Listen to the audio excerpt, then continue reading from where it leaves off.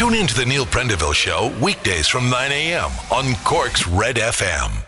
And a very good morning to you. This is Mick Mulcahy. Neil Prendeville returning on Monday morning. Now then, the morning papers, no mask, no class. The big stark headline on the Mirror front page. Children aged over 9 must now wear face coverings to school.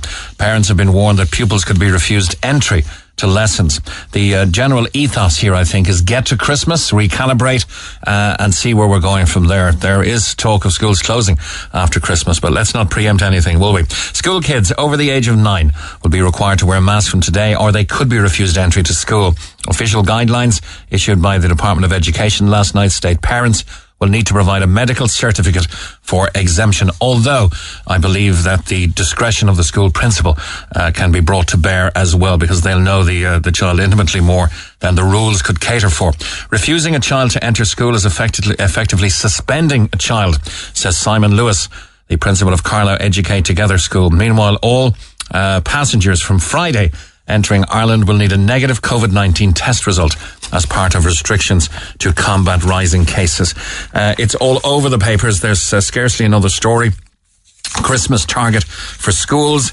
Taoiseach urges care as the virus spreads. Micheál Martin is aiming to recalibrate and review how we deal with the next semester. As a teacher himself, or a former teacher himself, I suppose, I know he probably feels it's important to get the Christmas season and get to that point, if not for the safety of the children, I suppose allied to this, the safety of the economy. Keep people working, take the Christmas break and then recalibrate. But Micheál Martin yesterday told the Dáil that the target when it comes to schools is to get to the Christmas break. The Taoiseach made the comments as new rules on mask wearing for children were clarified yesterday amid rising rates of the virus in primary school aged children. Who would have thought 1 year later we'd be here again? Do you remember the relaxing of conditions last Christmas and then the sudden, sharp shutdown just as Christmas passed into a very bleak New Year's Eve and New Year? And here we seem to be again.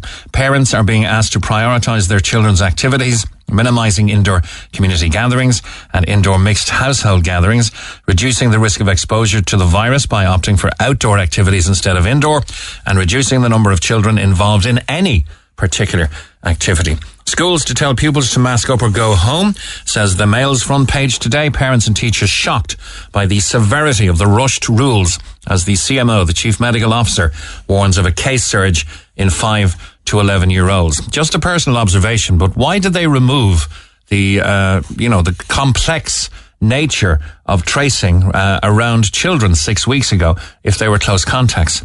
That all stopped. And now there's a massive surge in children. You'd wonder, wouldn't you? Children who refuse to wear masks, says the Mail, will not be allowed to attend school. The frights before Christmas is the headline, along with a picture of Micheál Martin on the front page of the Sun. Travel plans and reopening of schools after Christmas were cast into doubt yesterday as the government announced new COVID-19 measures, including arrivals to Ireland now needing a negative COVID test from Friday onwards. Christmas plans at risk after new travel curbs. Passengers from all countries must provide a negative COVID test to be allowed entry, says the Indo's front page today. Christmas travel plans thrown into doubt. Tens of thousands of people planning to travel to Ireland over the coming weeks will have to ensure they have a negative COVID-19 test before they arrive, even if they are vaccinated. The move will cause significant angst for people planning visits home, to see family and those jetting off for short breaks over the festive period. The new rules could leave fully vaccinated passengers stranded in foreign countries if they can't produce a negative test before coming home. A lot of people, I think, will cancel their trips altogether. Depending on local rules, people could be forced to extend their stays abroad for up to 10 days if they test positive. Theatre hoping COVID won't be the panto villain. This is in the Echo today.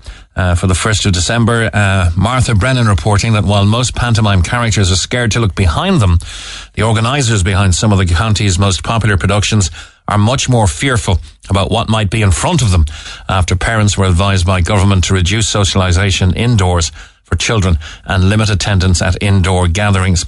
The Everyman Palace Theatre and artistic director Sophie Motley is pictured there in the Echo, and it was a bit of a gamble to put on a panto this year, but it was really important for us to do it for the audiences and for the artists. People love the panto and they've been looking forward to it.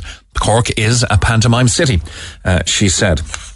Staying with the Echo, and the CUH is one of the country's most overcrowded hospitals. There are 726 patients on trolleys. New figures show that Cork University Hospital was one of the most overcrowded hospitals in Ireland last month. A total of 726 people waiting on trolleys in the hospital in November. And despite calls from the HSE Chief Executive Paul Reid on November 19th for hospitals to cancel elective procedures, the figure is up from 688 in October. Staying with more of the news in the morning papers, and the Echo also has eyewitness recalls hearing woman say, "That's what you get. You got off light." An eyewitness in a Cork murder trial heard a woman saying to the man lying covered in blood in the hallway of the house in Bandon Road, "That's what you get. You got off light." Emily O'Sullivan, a student, was returning home after a walk around the loch when she saw a man outside a bungalow on Bandon Road. "I think he had a hand up to his face and his hand up to the wall. He was very distressed. As I walked closer, there was a woman inside the door having a mumbling conversation to the body on the ground. I thought it was some sort of family dispute. On the floor right beside the front door was a very large man with his feet towards the door on his side. I only looked for a second. It was covered in blood. He was lying lengthways in the hall." The full story by Liam Halen in today's Evening Echo. Pyjama-clad intruder got stuck between the doors of Lidl, says the Examiner at Clashdove in Toker. A pyjama-clad midnight intruder at a Lidl supermarket in Cork City forced her way through a set of double doors, but then got trapped between those doors and another set. When Gardaí were alerted by an alarm at the Clashdove Road store and went to investigate, they found the woman still caught between the two sets of doors of the supermarket. Sergeant Pat Lyne said at Cork District Court she got stuck between the two of them. Elizabeth Cash, aged 35, of Copley Hall, Copley Street in Cork, pleaded guilty to the charge of burglary at the premises just before midnight on July 16th. Shane Collins, Daily Defence Councillor, said Lidl management contacted Gardaí and said an alarm had been activated at their premises, which had been closed since 10 p.m. Gardaí arrived and met Miss Cash. She had gone in the outside door and caught between the outside door and the inside door. The guard saw a female trying to get through the second set of doors. She was wearing pyjamas and a hoodie and two odd shoes, and she was intoxicated, according to reports. The Echo Event Centre could get underway by March, according to City Councillor. They should put that in the pantomime. When is it going to get started? March. Oh, no, it won't. Cork City Council has said there's a huge confidence that construction on the city's long-awaited event centre will get underway in March or April. Speaking to the Echo, Fine Gael councillor Des Cahill said over the last 2 months he had learned from a number of sources, most of whom are not political, but who are involved in the project, that construction looks set to commence in the spring. Don't hold your breath. Jules dumped me by letter. She got a pal to write. Ian Bailey's shock at how partner ended romance is in the Irish Daily Mirror today. Mind the pay gap on Post is the first to have equal wage for all workers. They've been striving for this for a number of years. On Post, however, has become the first major company here to have no gender pay gap for their employees. The Postal Service has brought down the pay difference from 3.7% to 0% in just 2 years. They said this is in comparison to an 11.3% gender gap across this country. And the group said that for the first time in their history, women earn marginally more than men. Their report comes as they plan to hire more female postal delivery staff. On Post's Eleanor Nash said traditionally our sector is more male-oriented. To overcome this, we launched several initiatives to encourage more female participation and progression into senior roles at On Post, such as encouraging female colleagues to put their hand up for opportunities to progress under new software to remove gender bias from role profiles, developing gender-balanced shortlists, promoting flexible working arrangements, and developing Aspire, our female talent acceleration program. But congrats to On Post for eliminating the pay gap. Phil Collins' son is guilty of drug driving near Killarney. Rock star Phil Collins' son has been disqualified from the road for 1 year and fined €400 after testing positive for cocaine while driving in Kerry. And Christmas time for the Irish overseas, says the Mirror today. Homesick expats long for pints down the local and for Tato crisps. Drinking in the local, midnight mass and horse racing on Stephen's Day are the things Irish expats miss most about spending Christmas at home. With around 1 million Irish-born people living abroad and many not returning, new research has shown what home comforts migrants may be pining for the most.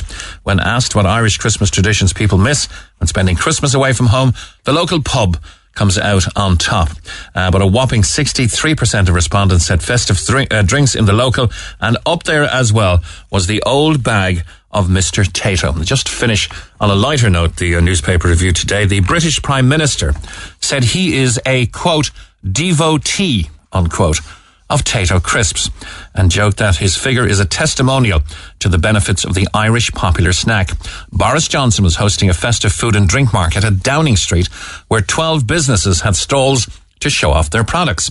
Among the businesses shown their wares were Tato, Welsh cheese company Snowdonia Cheese, Scottish seafood company Lochfine Oysters, and English chocolate company Montezuma's. Speaking on the street about the business on display, Mr. Johnson said, "From Northern Ireland, we've got Tato crisps.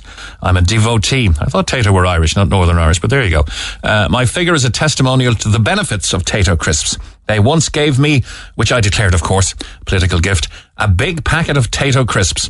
As the third large manufacturer of crisps in the UK, Tato's crisp production is made from 100% Irish and UK potatoes. And Tato have been making crisps and snacks since 1956, and they export their products across the world. I see their brand is now on the Hunky Dory's brand as well. So they're obviously merging and making acquisitions in that area as well.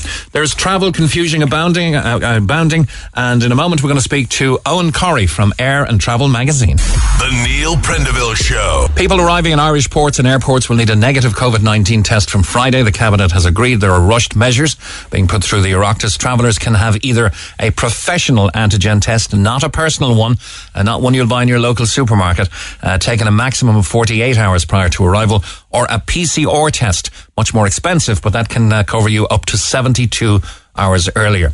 Now, the requirement for a negative test applies to all arrivals, including those from Britain, though not if you're going the other way.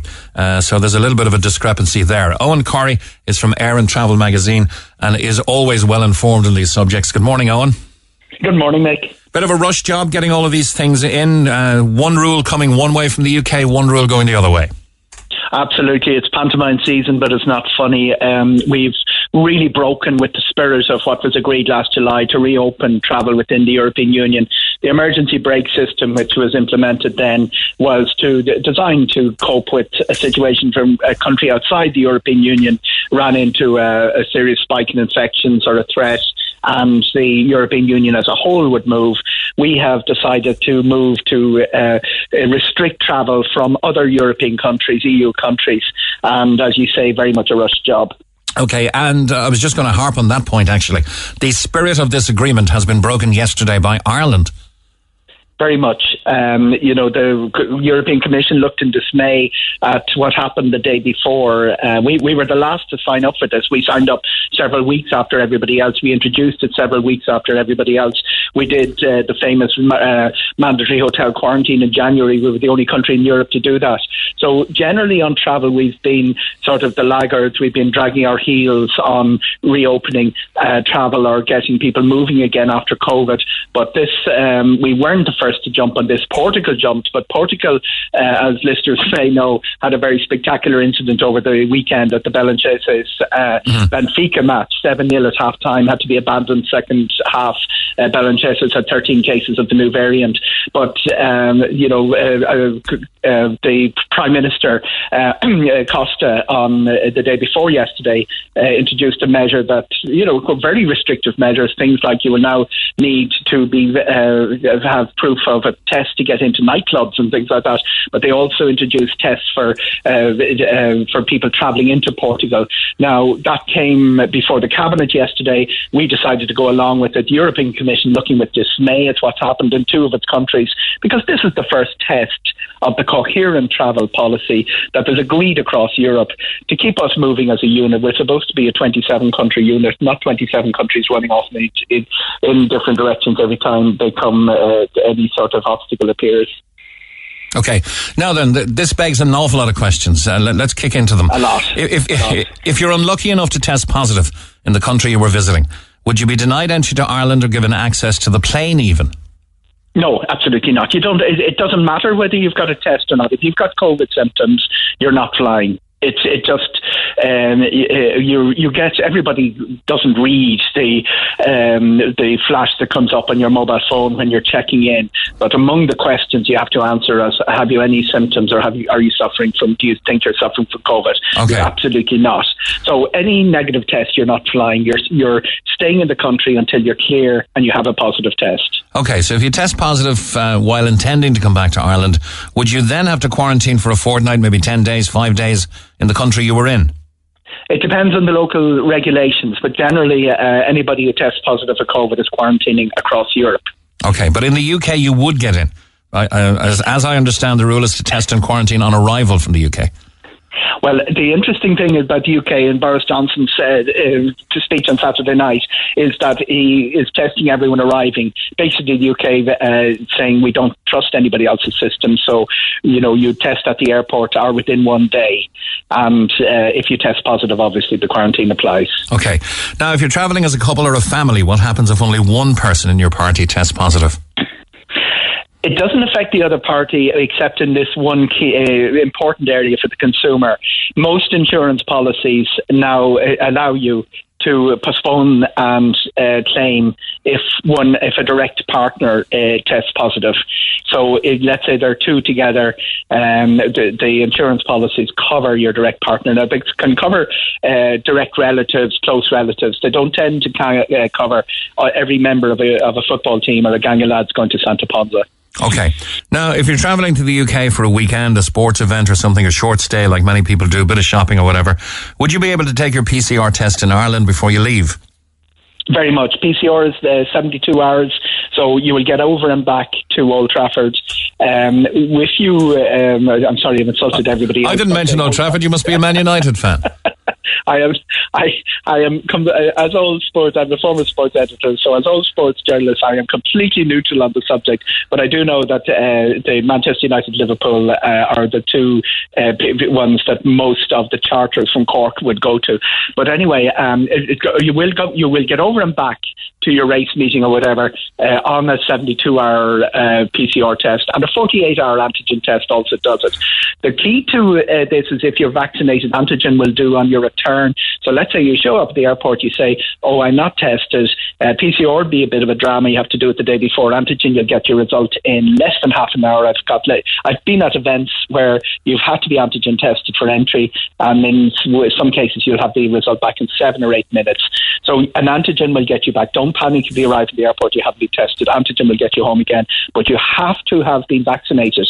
If you haven't been vaccinated, they will look for the PCR. Okay, see, as your Man United fan, I'll just recount, I got in a bit of trouble yesterday with Man United fans for saying to Rory, our head of sport, that Ralph Rangnick had promised the board of Man United, the players of Man United and the fans of Man United that he would guarantee they would be in a major European competition next year, even if he had to write the song himself. Very clever, very Big clever. Trouble. I won't join the Man United joke. I've got enough trouble down the years for that. Yeah. Okay, now big question. Is there a danger of Belfast becoming the back door to Ireland because you don't have to show a negative test when flying from Britain to Northern Ireland? It's a lot of trouble to go to Belfast from most. If you're north of the Dublin Galway railway line, it's not that big a deal. It is a big deal actually from the west because the roads are terrible. It's not really worth the trouble to save an antigen test, which can be €8. May not be worth the trouble to save an antigen or PCR test, but may be worth the trouble to avoid mandatory quarantine. Well, you're only facing. You're not getting on the flight if you tested positive anyway. So it's not going to make a difference from mandatory quarantine. Mandatory quarantine is in for the 7 countries from the 7 countries around South Africa. I was going to say in South Africa, but in the southern part of the African continent, there are 7 named countries, most of which don't have direct flights to the European Union. But if you're coming into England from South Africa, for instance, and those 3 flights, the 2 Johannesburg and the Cape Town, are running, daily flights are running at the moment again. If you're coming into you are going to face that anyway for arriving in the UK. So there's no question really. It doesn't make an awful lot of sense of using Belfast as a backdoor because the antigen test applies and it's not as expensive as the PCR. Great. Just a few more questions, Owen Corey. Very, very informative, as always. Does it seem strange to you that the government, and Simon Coveney in particular, welcomed Ireland's exemption from UK travel rules on Sunday as fantastic news, and then 2 days later they introduced those same rules to GB travellers? It is absolutely beyond belief that the common travel area, which is being observed to the letter of the law by Boris Johnson, sceptical as he is about... and in Europe as he ain't. And absolutely sceptical as he is on everything, the protocol, everything. He's observing the common travel area to the letter of the law. We're not. And this is not the first time. Let's say, so look at locator forms. You don't need a locator form to fly to Britain. You do in the other direction. Some Tory MPs in the House of Commons have been sounding out about this and been very vociferous on how Ireland are the ones turning their back on the common travel area, not Britain. Okay. A couple of questions around antigen testing and COVID traces in the system. I'm not sure if you can answer this. Does an antigen work if you had COVID 3 weeks ago? Would it still show traces of COVID on it?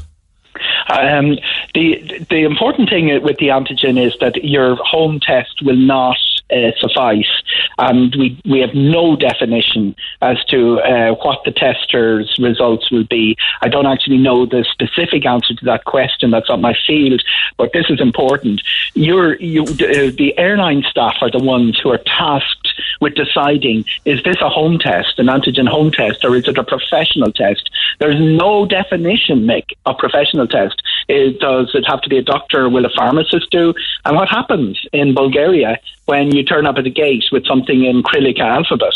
It's a really big difficulty that it's not going to be epidemiologists or microbiologists who are going to be assessing this. It's going to be someone at a gate letting someone on an aircraft trying to decide whether this fits the definition of a professional antigen test, which the government itself has not provided. Yes, which will cause worry. That will cause cancellations as well.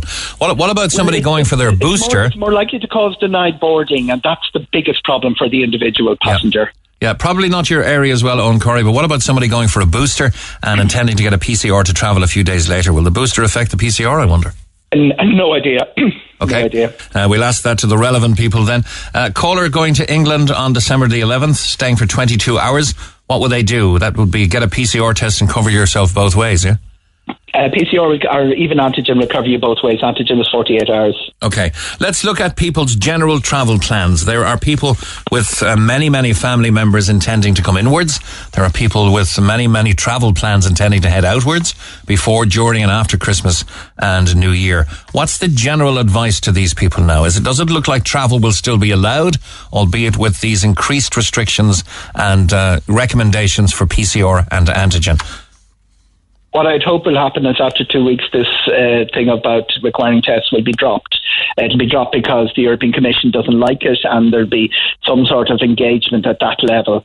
The antigen test is not expensive. The PCR test, actually, it's come down in price. It used to be around 95. It's now around €40 outbound from Ireland. But most PCR tests through Europe are much, much cheaper than they are in Ireland. So it's not... the inconvenience of a PCR test is no longer an issue, because if you're vaccinated, an antigen will do. As I say, an antigen result can be provided in half an hour. Don't stop travelling. It's not that big a deal. It's not that big a deal. It's the equivalent of sometimes you run into a 3-hour security queue when airports are short-staffed. It happened in Dublin a few months ago. It happened in Lyon to me not too long ago.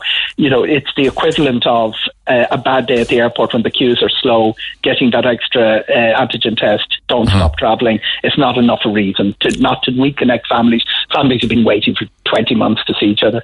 Okay, so as a travel correspondent, you were saying to people, don't alter your travel plans. Stick and abide by the new rules. Keep yourself as safe as possible, but travel. And you know, let's behave abroad as we do at home. You know, travel to Waterford and travel to Spain are pretty much the same since the advent of low-cost aviation. Sometimes the flight is cheaper than a bus fare. So what we should be doing is abiding by the rules, local rules. What the Irish health authorities say, what the Spanish health authorities say. There's little differences everywhere, but you don't walk down down Las Ramblas in Barcelona with your handbag open. When you're abroad, don't put yourself in situations where you think you might get infected. Remember, we're the 9th highest in Europe. We're about one-third, the top 1/3 for infection rates. And most countries would have much lower infection rates. Spain is the second lowest at the moment. But don't put yourself in a situation where you're either exposing yourself to COVID, that's very obvious, but also exposing yourself to the wrath of the health authorities. Make sure you do everything like the locator forms, all of that, and continue to travel. It's an extra inconvenience, but continue to travel. Okay, and one final question from a texter. Are over 60s advised not to travel at this stage? That's a very interesting one, because the World Health Organization came out with a general advice yesterday saying over 60s unvaccinated, that's a really important word, should avoid travel. Okay. That's World Health Organization advice. World Health Organization advice, by the way, is keep the routes open. They've condemned this practice of stopping air routes to African countries as soon as a COVID outbreak occurs, a new variant occurs. Yeah, it's disincentivizing Africa to report any further strains, I think. If this had happened in Brussels, I don't think they'd have cut all the routes to Brussels. No. It's almost like neocolonialism in this world. It's almost racist in the way we implement this. Okay, different discussion altogether. But for now, over 60s advised not to travel only if they're unvaccinated. We'll park that with Manchester United in the different discussion area, but you're absolutely right. Over 60s, it doesn't apply in Ireland. Nearly all our over 60s are vaccinated, but the World Health Organization advice from yesterday is over 60s who are unvaccinated should avoid travel. Okay. Owen Corrie from Air and Travel Magazine, thank you as always for being so informative for our listeners. Always a great pleasure, mate. Cheers. Thank you very much. Thanks a million. Michael O'Leary, of course, the boss at Ryanair, has come out swinging at the new restrictions and the new regulations that are being imposed. I'll look at that in a moment. The Neil Prendeville Show on Twitter @NeilRedFM. And a very good morning to you at 21 minutes to 10 o'clock. Ryanair boss Michael O'Leary has condemned the latest travel measures, expected to, I suppose, approved by the government in response to the latest COVID-19 situation from Friday.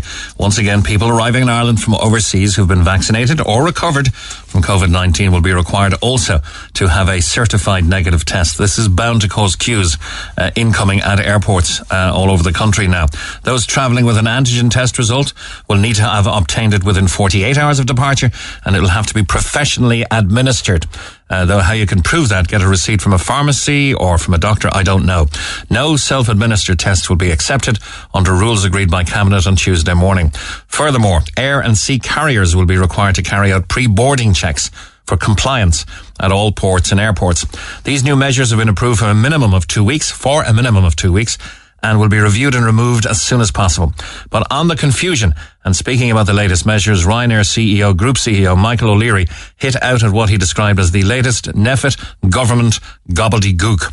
We note, he said, that neither the CMO nor the government have defined what a professionally done antigen test means or looks like, Mr. O'Leary said.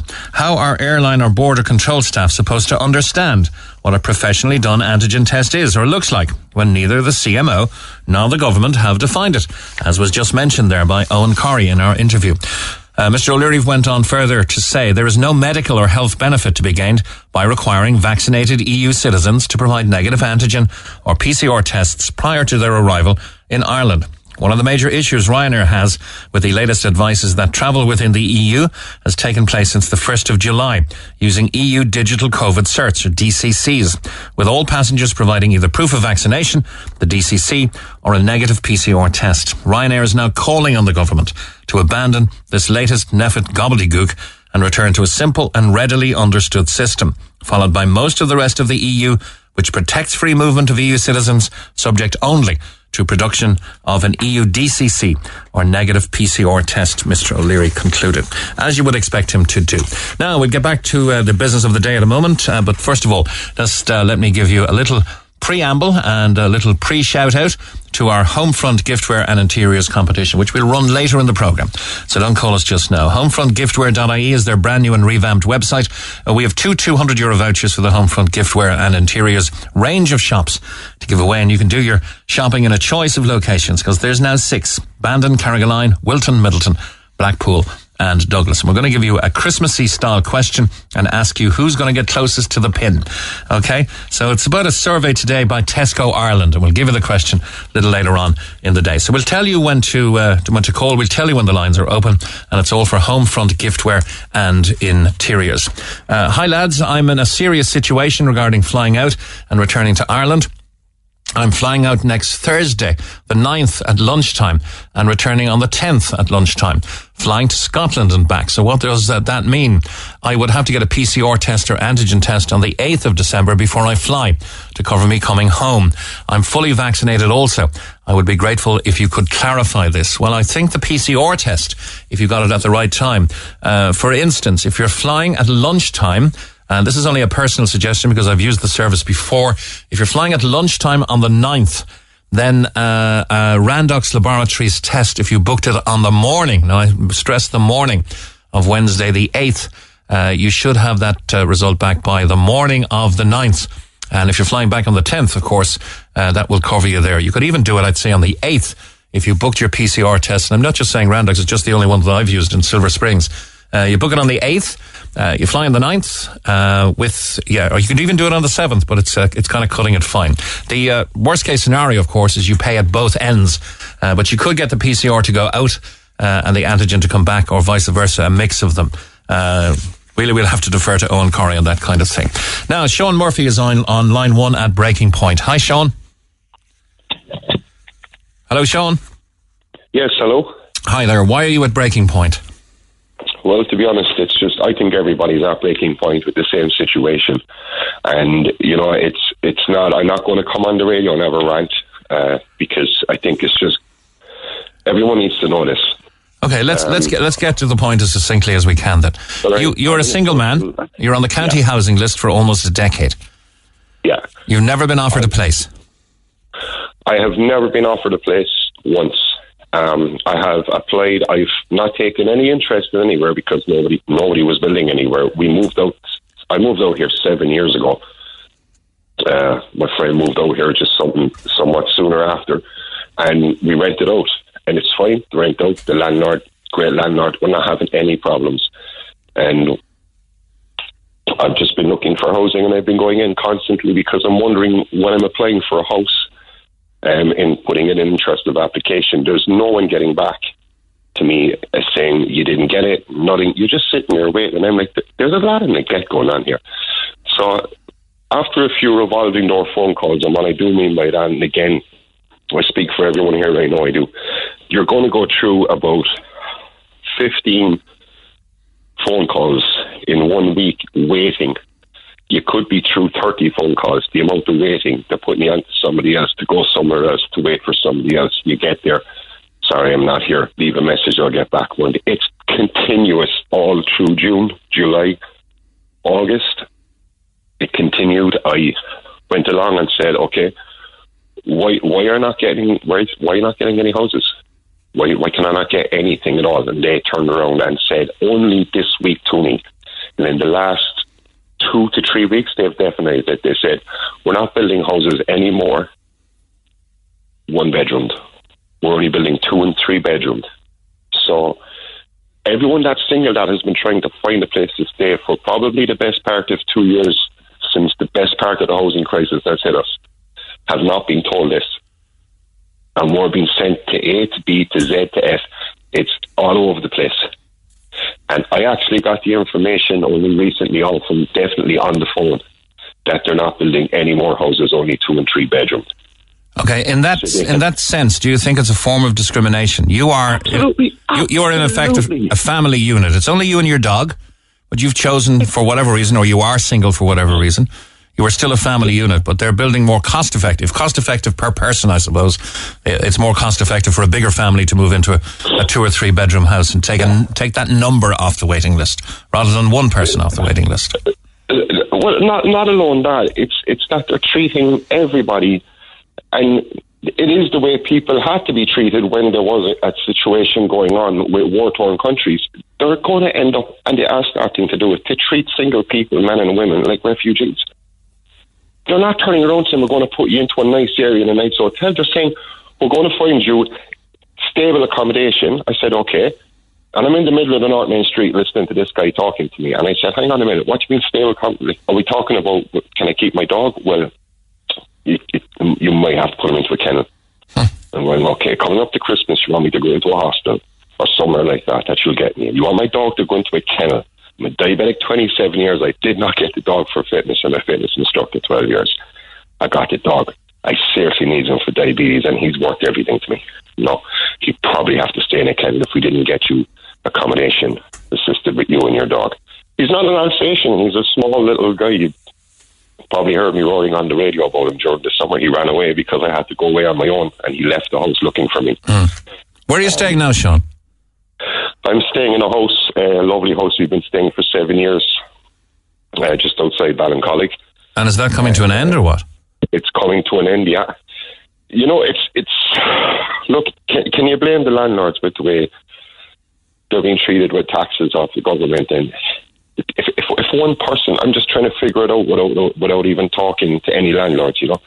But if you go along and you have a house and you're renting it out for, say, $1,500, I know it's gone up, okay, that's a bit too much. Let's get back into the real world if we were all properly housed. Them houses will be going for about $1,100 now, 1,000, 3 or 4 bedroom, anywhere around the outside of the city. And let's give it a 10 to 15 kilometre radius. They're turning around and saying, well, why am I going to rent this house out for a year to a family whose kids will probably draw on the walls, not the dogs? Whose kids will probably throw things around, mark the walls. I'm not, like, they have to do it. They're kids, geez, I've done it myself. But at the end of what I'm talking about, the landlord has to come in after 1 year when they leave and go, okay, I'll have to put about $2,000 into this and get a new sofa and so on. So why don't I just put it on Airbnb? So where do you go from here, Sean? Nowhere at the moment in 14 days. And the worst thing is that it's putting us in such a crisis, okay? This is the worst thing. It's putting everyone that's single in such a crisis. And this has been going on for, well, I'd say over 2 years, and they've only announced it recently, what they're doing to us. We have nowhere to go, and the places that they're putting us into, I'm telling you, I will ask for it in writing that you're going to get me out of here once the housing goes back up again. Because I can assure you they're not going to put me into a housing estate locale. It's going to be somewhere up off his side street in a hostel in the city centre. So I'm not going near it. You know, I'll sleep in the car. So what happens in 2 weeks' time? Don't know yet. I don't know. I'm on the side every night I can. I have no idea. The worst thing is they're keeping single people in one area. You're either in the city or the county. If you're single and there's no one building houses for you, you should be put on both city and county. The worst catastrophe after doing is after giving a choice. So when you apply for council housing, you get choices. Okay, so I'll give you an example. So let's say if I pick Cloro and someone picks Tripsy, and they're living in Tripsy, I'm living in Cloro, but this person has just moved out of his parents' house. This is the getaway point, and he can stay in Tripsy, and he's on the list for, let's say, 4 years. I'm on it 10 years, and I'm in Cloro. I see a house in Tripsy, but I want to go for it because I don't think there's anything being built. There's nothing else, yeah. So he gets the house, not me, because it was built in Tripsy, and he has that area ticked. Wow, seems to be lots of inequity there, Sean. I'm going to have to leave it there because I must take a commercial break. But listen, we're going to keep in touch with you and see how things go over the next 2 weeks. Is there anyone who can help him, or help you, I wonder? Well, they're sending me out these people that can help me, but this is the story that I've given you today, and this is what they're saying in return. Okay, let's see if anybody will contact us who might be able to help you. Are you in a position to pay rent? Yes. I will.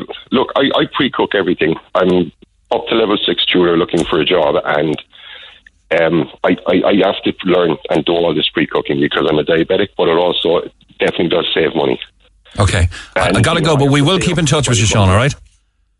No problem. Thanks a million. That's okay. Okay, thanks for coming on. Cheers. This is the Neil Prendeville Show. Tweet the show at Neil RedFM. 104 to 106 Red FM. And by email to neil@redfm.ie. Mick, I was wondering if you could give me some clarity on the current travel restrictions, or at least find out what's going on. My wife and I are expecting our first child at the end of the year, the beginning of next. My mother-in-law was meant to be arriving in Ireland from South Africa on the 20th of December. Now South African passport holders are supposed to have a visa, which wasn't the case before. The Irish immigration in South Africa told her Ireland hasn't yet decided on what visa category they will accept, e.g. personal family reasons. But on the Irish immigration page, it has a list of the exceptions. Would I be able to get any clear answers on this, and any help would be greatly appreciated, said Daniel. I'll have to pass it on there.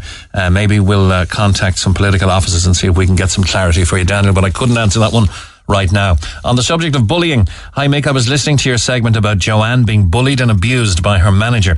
I felt very angry that Joanne and her colleagues had to go through this, and leaving her no option but to leave her job. I believe this man, and I use the word man lightly because I can think of other names to describe this horrible human being.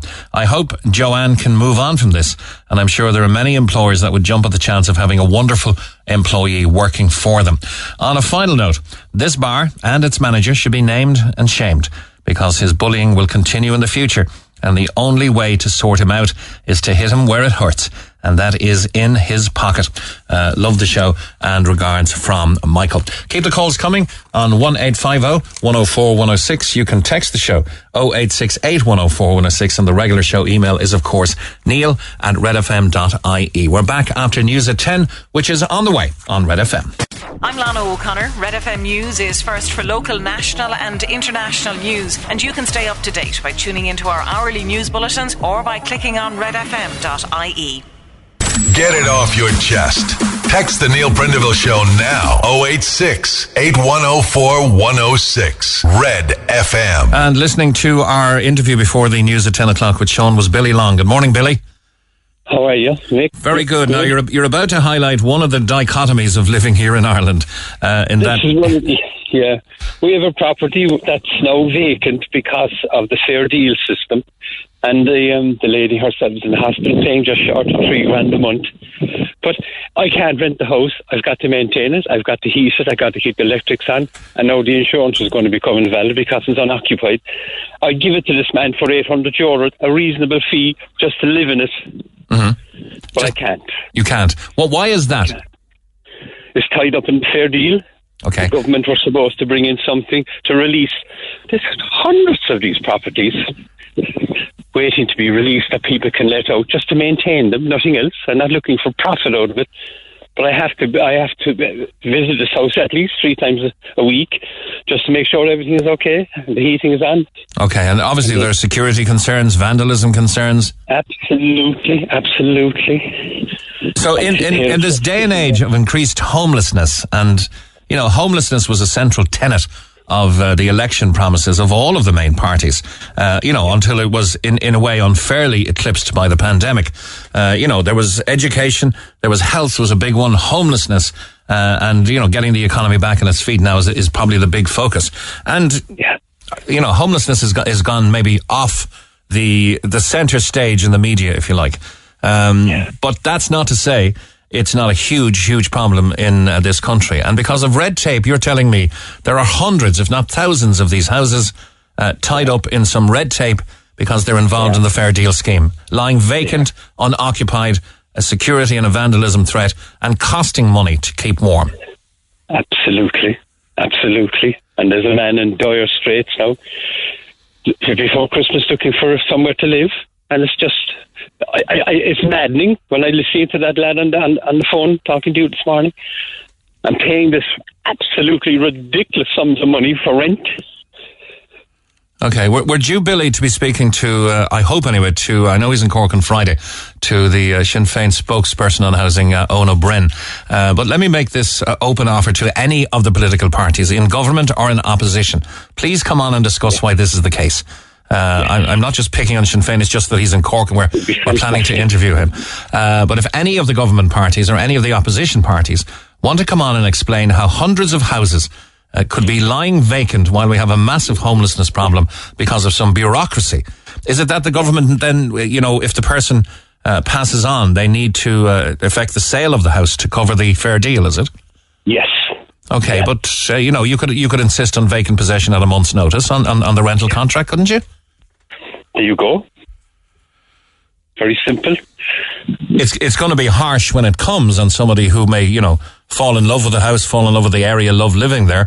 Okay, you've got a month to get out, but that was part of the deal when we set up this contract. That's part of it, yeah. It's there for you. Like. You're not paying absolutely stupid, ridiculous money on rent. You're just in the house, picking up the bills. The silly question is, could you allow someone to live in the house for free? It would depend. Even if you go put in your first cousin. Yeah, and are you allowed to do that? No, you can't. You can't put in your sister, your brother. That's tied up. It's a new one on me. That's why I'm so shocked. Honestly. Yeah, you can't do nothing with it. It's just sitting there. So you're spending money on an empty house, heating it and trying to stop rain coming down the chimney, and there are people freezing on the streets. There you go. Welcome to Ireland of the welcomes. Welcome. Coat of paint and you're in. Bedding, everything is in the house from the day the lady left it. Yeah. It's absolutely ridiculous. It's just so annoying to be listening to that man. And hundreds more like him, crying out for somewhere. Yeah. It's almost as if your positivity, your mental psyche, your outlook on life, your joie de vie, if you like, is being slashed. It's death by 1,000 cuts in this country. There's always something around the corner that just doesn't make sense. Yeah. All right. Anyway, hopefully somebody will listen and somebody might have an answer to it, and okay, will solve two problems, mine and his and many other people. I wonder how many houses are in this situation across the country. A lot. I wonder if we could find that out under Freedom of Information. Okay, you could. Get that lad there in reception to start punching in the numbers. They're working very nimbly now to rush legislation through the Houses of the Oireachtas or whatever they need to do to increase the government powers in relation to, the noble fight against this pandemic. But when it comes to bureaucracy and red tape in the housing sector, it seems like it's just trying to move mountains. I tell you. I'm sure there's a valid reason for this. I'm sure there's there's a legitimate reason why this is the case. And I'm sure the system would be open to abuse, by some elements of society. But it just doesn't seem, surely some diktat or some refinements or some barriers, boundaries could be put in place to allow you to short-term let this house. Even at 6 month stretches, if there's no need to sell the house in 6 months, then you get another 6 months to give it to somebody, and then it can be reviewed. If the need arises 2 months in, then that person still has 4 months to go and enough notice to get out. It would seem to make compassionate sense, if nothing else. Yeah. Okay. I suppose it's because of the person. If the person is deceased or unfortunately dies, then they're going to call on the property to be sold, and they'll take their slice out of it. And yeah, but surely they could wait 6 months. You could pay them a little interest or something. Absolutely.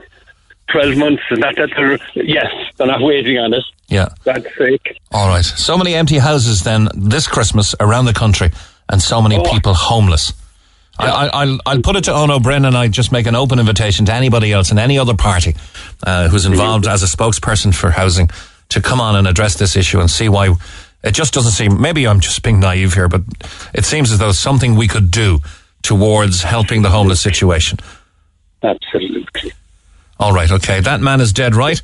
I have 2 houses beside me in that position. 2. One has been vacant for around 3 years now. A perfectly good 3-bedroom house.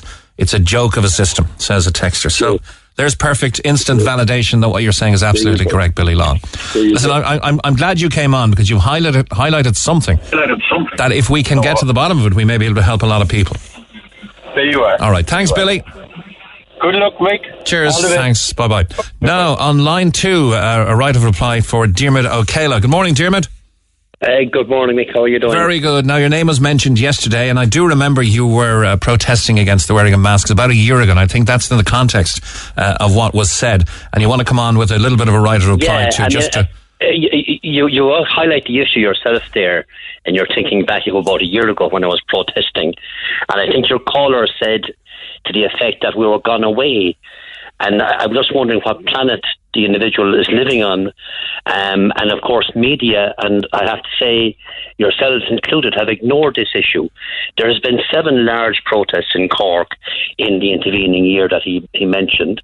And in fact, there's another one next Saturday afternoon in Cork City. Yes, I know there is. Before we start, Michael, let's just recap on what was said so that we have clarity, and that so you have clarity on what you're responding to. Just a moment here now.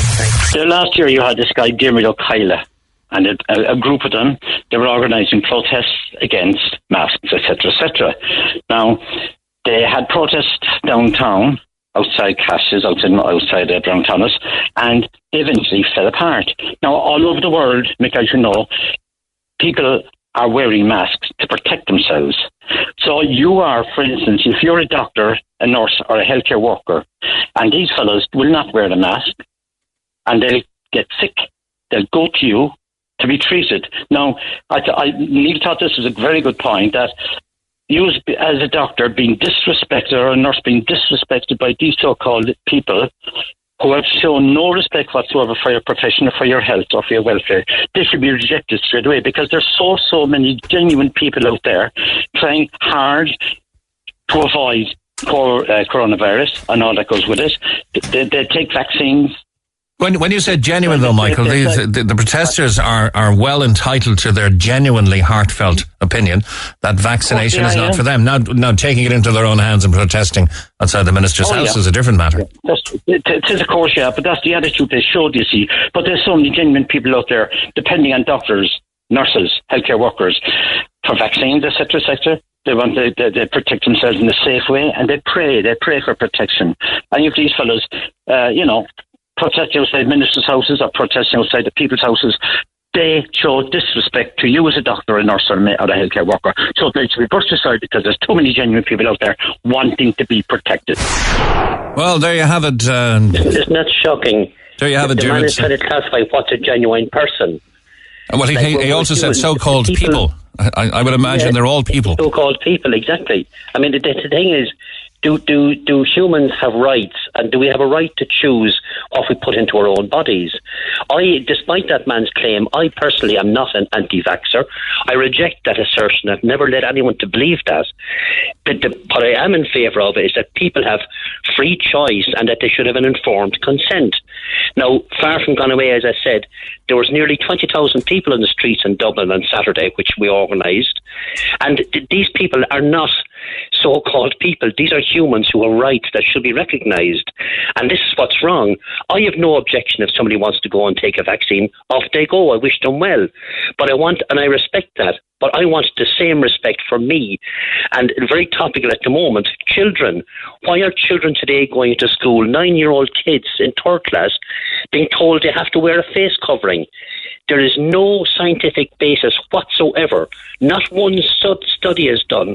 There is no risk assessment made. Can I give you my interpretation as to why they're wearing it today, Diarmuid? Or children. Can I give you my interpretation as to why it's happening? Is because 6 weeks ago, all close contacts, the COVID tracing system that was around that close contact system for children was abandoned. Whether it is, that may be part of it, Mick. The issue is that there is no testing system at all that can properly measure all these case counts they say that are spreading. They're based on this PCR test, which the FDA in the United States has said cannot distinguish between flu and COVID. So if it can't distinguish it, that is why we know during the winter time the case counts shoot up. It happens every year, and it's been happening every year for thousands of years. So people are not, especially kids, are not getting seriously ill in any sense. They may get a cold and it passes, but today kids are being abused. This will be a scandal when the dust settles, tantamount to what the industrial schools were, with the psychological damage they're causing to kids. So parents should be careful and protect their children. They should come out. In fact, we're having professional psychotherapists speaking next Saturday at Town at the rally. They should come in and listen to what they have to say. We will have national school teachers and secondary school teachers speaking as well. calling on parents to protect their children. So we're far, far from gone away. People must insist on getting the truth rather than the spin. Imagine a Minister for Health who tells us, oh, you can go to the Panto this year, but you can't bring your children. What kind of a man is this that we're supposed to be listening to that looks after and protects our health? People need to wake up and see what's happening. Our kids are being abused. Big Pharma is making billions and billions. Still there? Oh, I think we've lost Dermot. Okay, let's see if we can get back to him. Meanwhile, a text that came into me personally, and I'll read it out while we try to get Dermot back, okay? People dropping dead on the street turned out to be a lie. Bodies piling up turned out to be a lie.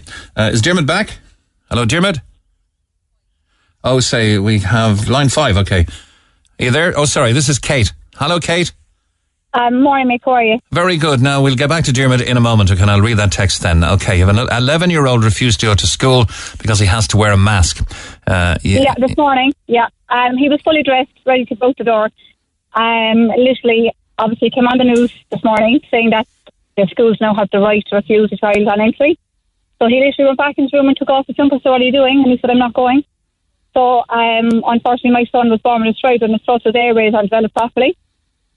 So he does struggle. Now, the poor child, anywhere we go, you know, he's very, very good. He will wear a mask when we're going into shopping centres and things like that, you know, he does, because he's well aware of what's going on. So he's well aware, and he will wear a mask because he has a condition where he finds it difficult to breathe. Yeah, so he literally will last about 20 minutes and then we have to leave because, you know, he gets caught.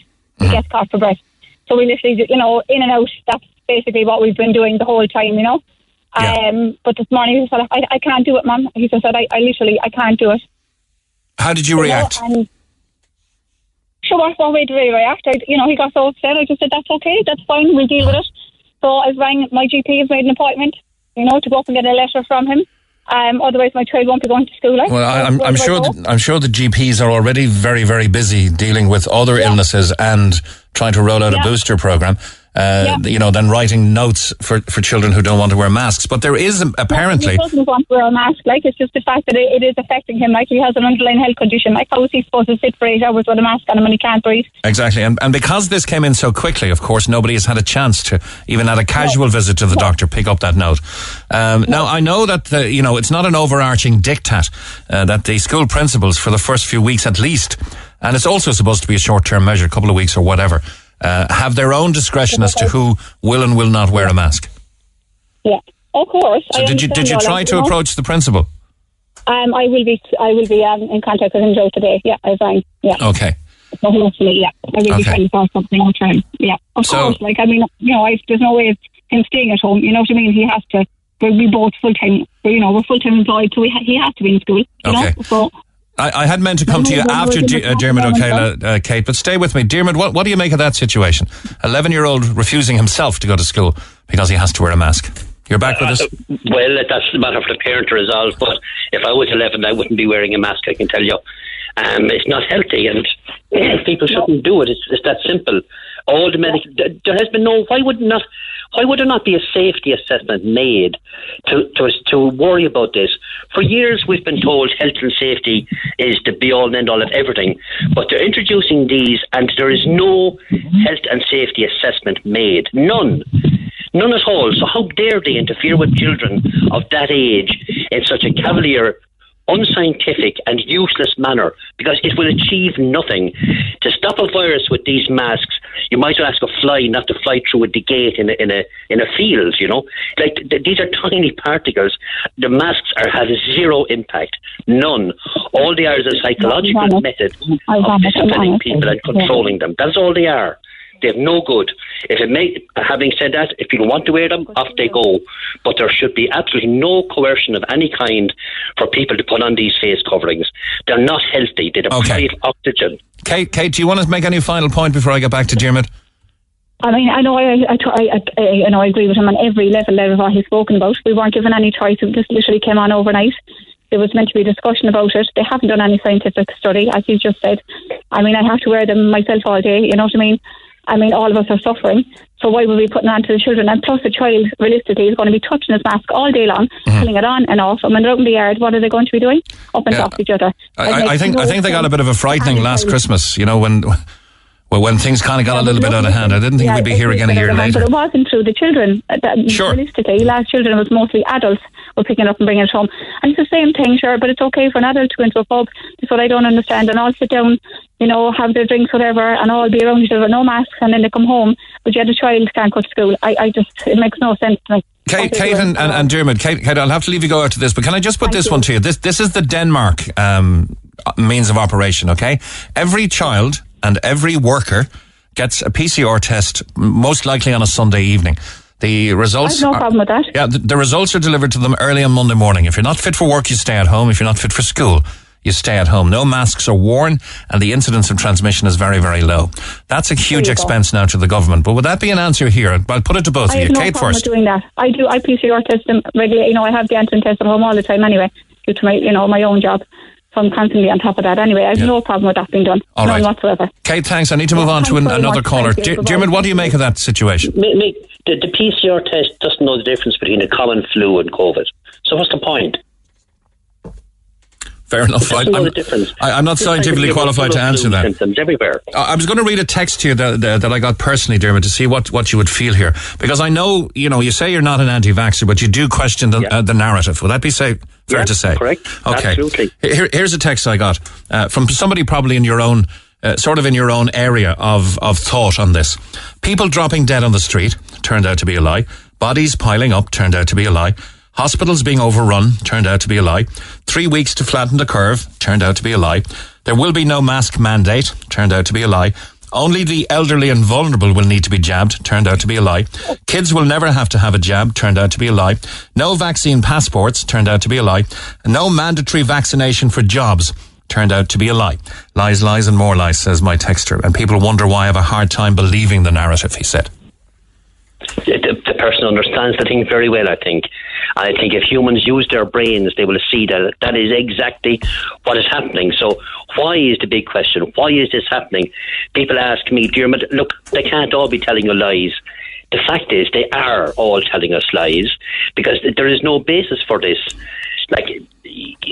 What's happening on... I need to leave it there, Jim. What's happening on Saturday? You've got a protest, have you? On Saturday at 12 o'clock, people are invited to meet at Bishop Lucy Park. There'll be a march and a parade and some speakers, as I've said. There'll be doctors there, there'll be teachers there, there'll be psychotherapists there to deal with all these issues of mask wearing, face covering, the psychology of it and the impact of it, and calling people to stand up for our rights. I know lots of schools around the country today have protests and have parents withdrawing their kids or agreeing with principals the kids won't be interfered with. That's what needs to happen. Okay. If we can't protect our children, we're worth nothing. All right, Dermot, I have to leave it there. You had your right to reply anyway. Dermot O'Kayla, thank you very, very much. Thanks. Now then, there's also a no mask mandate gathering on Friday next, 3rd of December at 12 midday at Doyle Aaron on Kildare Street in Dublin, calling on parents and children. This poster is to gather from across Ireland to unite in a mass gathering at Doyle Aaron. Minister Donnelly, we will not comply with your inhumane mask mandate for primary school children. Let's lead by example and show our children what democracy looks like. Inspirational speakers, teachers, therapists, special needs parents and more. Enough is Enough is the sponsor of that. So we'll just bring you that as a piece of information. To line 4 and to Anthony. Good morning, Anthony. Good morning, Mick. Nice to talk to you again. Oh, nice to talk to you again. You always have something valid and a very worthy contribution to make. So this time you're saying we're being softly broken into another lockdown. Yeah, it's like the old saying, softly, softly, catchy monkey. We're slowly being drip fed now. There'll be a lockdown again after Christmas because people will meet up, as human nature is, and we'll be told, oh, we'll have to have another lockdown. I have no doubt in my mind about it whatsoever. But what I text into you, what I'm more worried about listening to that lady there, is about people's mental health. People that are suffering from isolation, from depression, from fear. We'll have children now that are going to grow up with a totally warped sense of the world, that shaking hands, that making eye contact, that even mixing with each other will be a taboo. Hugging, kissing. Yeah, would we all have to live in a cyber world or something, you know? And it goes back in my original text, the first Director General of the World Health Organization, he wrote a report, and his report was, there'll be no physical health without mental health. They're connected. You've got to have a positive mental health attitude to even think of becoming physically healthy. One doesn't work without the other. And I know there have been assaults on people's mental health through this pandemic. But would you not think that against all of the curveballs that are coming at them, the government are doing what they can to combat everything and keep the show on the road, as it were? No, because they're changing and changing and changing. And let's face it, this virus is going nowhere. You know, we're just going to have to learn to live with it. We can't be constantly having lockdowns. And I mean, like that man just said there, Dermot, was it? We were told one vaccination will do you, 2 vaccinations will do you. Now we have to have a booster. Now we might have to have a booster every year. At the beginning, there was no need to wear masks. Now 9 to 11-year-olds have to wear masks. Mm-hmm. And I mean, we're going into 2 years of it now. And I think just like a government, like I was saying to Seamus there, we change governments every couple of years, and I think NPHET should be replaced, and new fresh ideas, and new fresh thinking, because they're just stale. They haven't a clue what they're doing. They seem to be just making it up as they go along. And the government are about as useful as an ashtray and a motorbike. So, I mean... What about the breaking in spirit, at least, of the common travel arrangement agreed by all 27 countries that make up the European Union? Portugal had kind of a necessary knee-jerk... Well, I won't say necessary, but they had a knee-jerk reaction anyway to events at the weekend. But Ireland seemed to have very quickly followed and have broken the spirit of this agreement by looking for antigen and PCR tests for incoming passengers.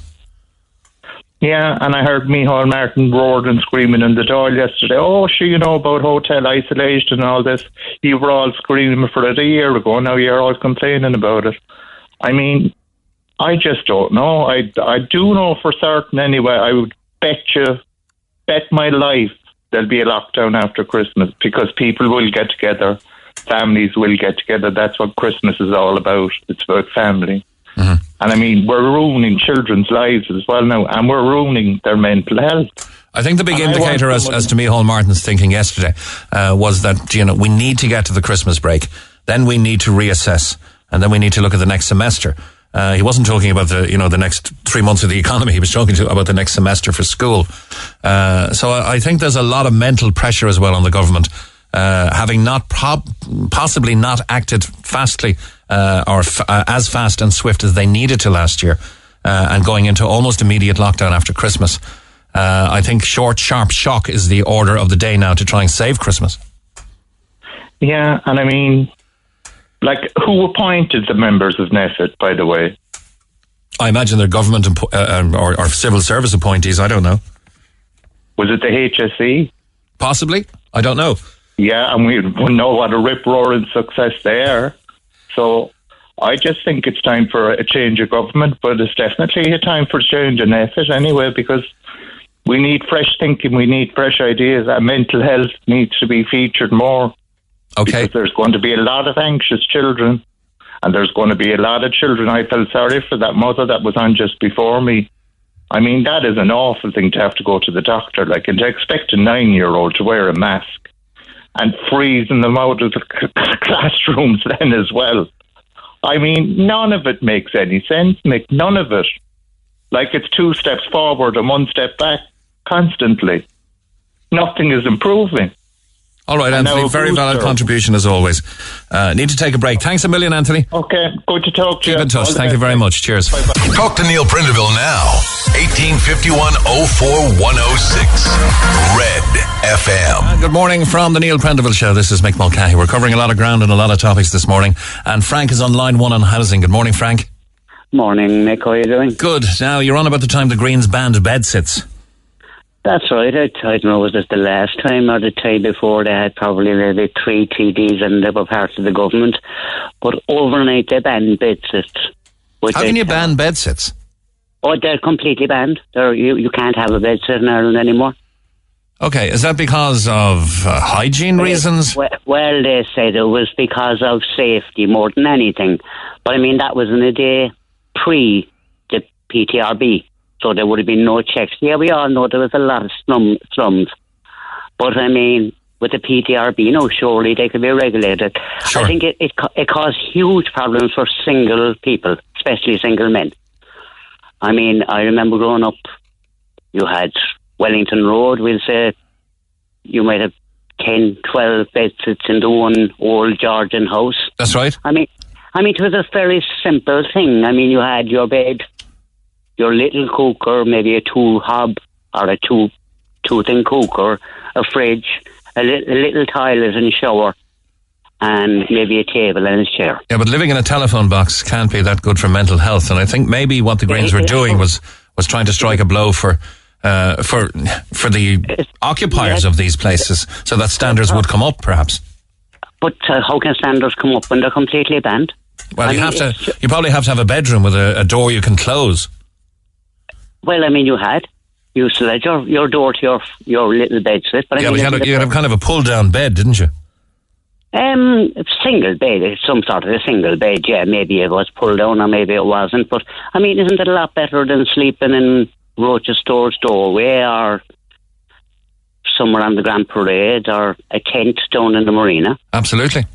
And, I mean, they were a cheap option. I know there was certain owners had thousands of them around the city, and they made huge money because of volume, which meant how badly they were being used and how badly they were needed.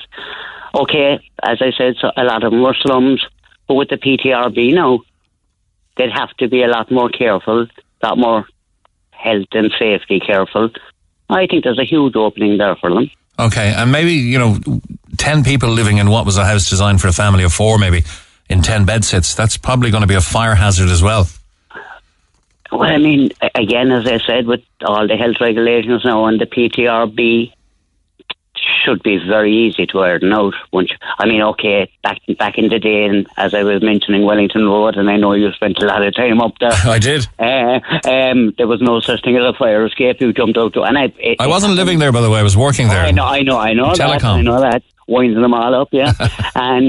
But I mean, there was no such thing as a fire escape. You jumped out the window or whatever, but whereas now, they'd have to. And I'd imagine if they brought in some type, that they'd be snapped up because of the crisis we're in. Yeah, there's fantastic pod housing around the place. There are various ones. Recently I looked at the Pod Factory, which is in County Meath, and they're doing A, B, or rated 2-bedroom houses if you've got a bit of land for under 80,000. And there are many, many more, right down to steel tech sheds. I'm not trying to give anybody a particular plug, but there are modular housing and cheap housing options available if somebody has a little bit of land. Often not subject to very stringent planning permission requirements at all. Yeah, but I mean, what you have to look over the years with the governments, and particularly at the moment, they don't want cheap housing. They want the vultures and the developers to keep making their huge, huge profits. I mean, did we ever think we'd see a day where a 2 or 3 bedroom house in the part of the city would cost you €1,500 a month? And more? And you're probably right, and more. I mean, even people on HAP now can't get it because the HAP doesn't cover that. They'd be paying out maybe 50 or 60% of their income to top up the rent, when I think what they're supposed to be paying is maybe about 20 or 30%. Mm-hmm. I mean, the housing situation here, as you mentioned earlier, empty houses. Madden's buildings, I think there's about 8 empty houses, one of them for up to 12 years. Just empty, never given back out by this, and their city council owned. I think a list should be made of every empty property in the country. Its reason for being empty, its reason why it can't be refurbished, its reason why it can't be rented, and what corrective action can be taken to remediate that situation and get it into the market and get people into it. I think in London and in most of England, for many years, if an empty house isn't turned over in about 6 weeks, serious questions are asked and heads could even roll. Okay. We have the housing stock. For some reason, it's allowed there's actually plenty of houses in Cork to house people who want houses. Now, I know you will always have some bit of a homeless problem because of mental health, addiction, whichever. But I mean, for people who want and need houses, there's plenty of them there. I mean, even the thing of building small or little units to downsize. My own mother, going back 10, 15 years ago, ended up on her own in a 3-bedroom house in Farnry because we had all moved on and Dad had died. And she got an offer to move into a lovely little masonette up behind Farnry Church and just give the house back to the city council and continue living then rather than trying to clean a 3-bedroom house where there was nobody there. Did she take it? She took it and she lived out her life there and absolutely loved it. A beautiful community. And believe it or not, it took them 2.25 years to reallocate that house in Farnforest Avenue. Let's assess the red tape and the bureaucracy that's around that. As I said, I'll be talking to Owen O'Brien hopefully on Friday. And we'll leave that invitation open to anybody else who wants to come on and make sense of this mess. Frank, you're right, it's red tape. Yeah, thanks Frank, thanks a million. No bother, take care, mate. Okay, let's take one more call on travel before I take a break, and that's going to be Dee. Hello, Dee. Hi, how are you, Mick? I'm great. You're confused though. I am a bit, yeah, with the whole travel situation that's come in. All right, what's your situation? What are you doing? Travelling to London next Tuesday up until Friday, and I have my booster shot this Saturday coming, and I'm concerned that if we get tests in the week after that booster, that my that COVID is going to be showing as positive, I suppose, on those tests, and I won't be allowed to fly home. Yeah, I'm going to try and get some definitive answer on that because, medically we're not qualified to answer it or even speculate. I asked a forensic friend of mine, let's say a forensic chemist last night, who really couldn't put 100% yes or no on that either. So I think I'll probably text my local doctor and see what the situation is. So your booster's on Saturday, December 4th. On your travel specifically, you'll get into the UK on your double vaccination cert, but coming back you'll have to have from Friday, because you're not coming back until December 10th. So you'll be a week into it then. You'll have to have your antigen or your PCR to come back into Ireland. Exactly. Yeah. So I think you'll be okay, because if and once again, this isn't a medical opinion, but on Saturday, December 4th, if you're getting your booster, you're not going to need to have a test to go to the UK. And by Friday, December 10th, surely, that will, any traces of COVID will have left your system, I would think. We'll hope. It's really hard to know, and as well, like, where you get the test when you're over in another country. Like, I haven't a clue where to go. Like, can you do it in the airport? Is it any pharmacy? Do you have to go to their GPs? I have no idea what to and what constitutes an official or a professional test, as Michael O'Leary was saying. That's still very unclear. I imagine the best place to go would be a concierge in a hotel or a hotel manager, because they're being asked that question from travellers all the time, I would imagine. Yeah, I'll be asking everyone. I'll be asking the GP on Saturday that'll be doing my booster, and I'll be asking the hotel over as well if we do get over. So okay, I'm gonna stick a text into my own doctor and see if there is a medical evaluation as to whether a booster shot taken very close to a travel required PCR test could affect that test. Great, all right. That'd be brilliant. Thanks a million, Dee. Thanks very much, Nick. Cheers. Thanks. Bye-bye. It's the Neil Prendeville Show now. 086-8104-106. Red FM. And a very good morning from the Neil Prendeville Show. And my thanks to Dr. Greg Murphy for an instant response to my text to him. A quick one, Greg. I said, I'm on the radio. I have a question. Will a booster jab affect a PCR test for travel purposes a few days later? And Greg came back, Dr. Greg Murphy, saying no effect on it. So that lady we were just speaking to can take her booster jab and travel quite safely, safe in the knowledge that the booster jab will not show up as a positive COVID element on the PCR test. And that is a medical opinion from Dr. Greg Murphy in Rochestown Clinic. So thanks for that, Dr. Greg. Now then, tell that woman PCR official tests are available at pharmacies here, in Boots, etc. They just differ in price. This is from the UK. It's Tricia in London, who says she should just get onto a pharmacy near to where she's staying. Thanks, Tricia. Tell that woman PCR official tests. So this is the professional test I think the government are looking for, are available at pharmacies here, Boots, etc. They just differ in price. So shop around and get onto a pharmacy near to where you're staying and cut down the expense. Vincent, thanks for holding. Good morning, Mick. How are you? I went into the city yesterday morning there about 9:30, and I left at 11:30. I parked in the City Hall car park, the multi-story. €10.50 for 2 hours. What? €10 and 50 cents for the 2 hours and 5 minutes. I think I was there. You're paying for the third hour at $3.50 an hour.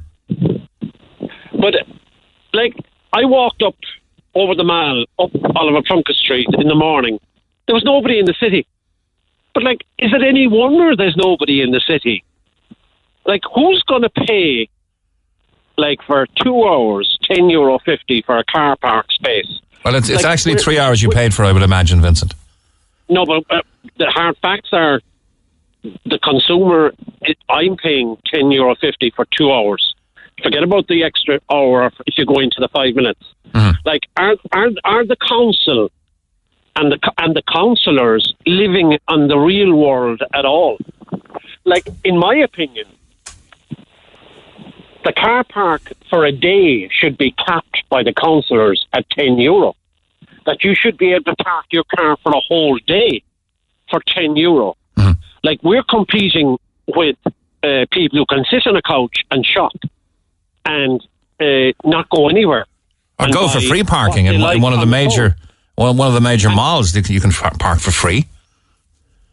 Where? In any of the major shopping centres.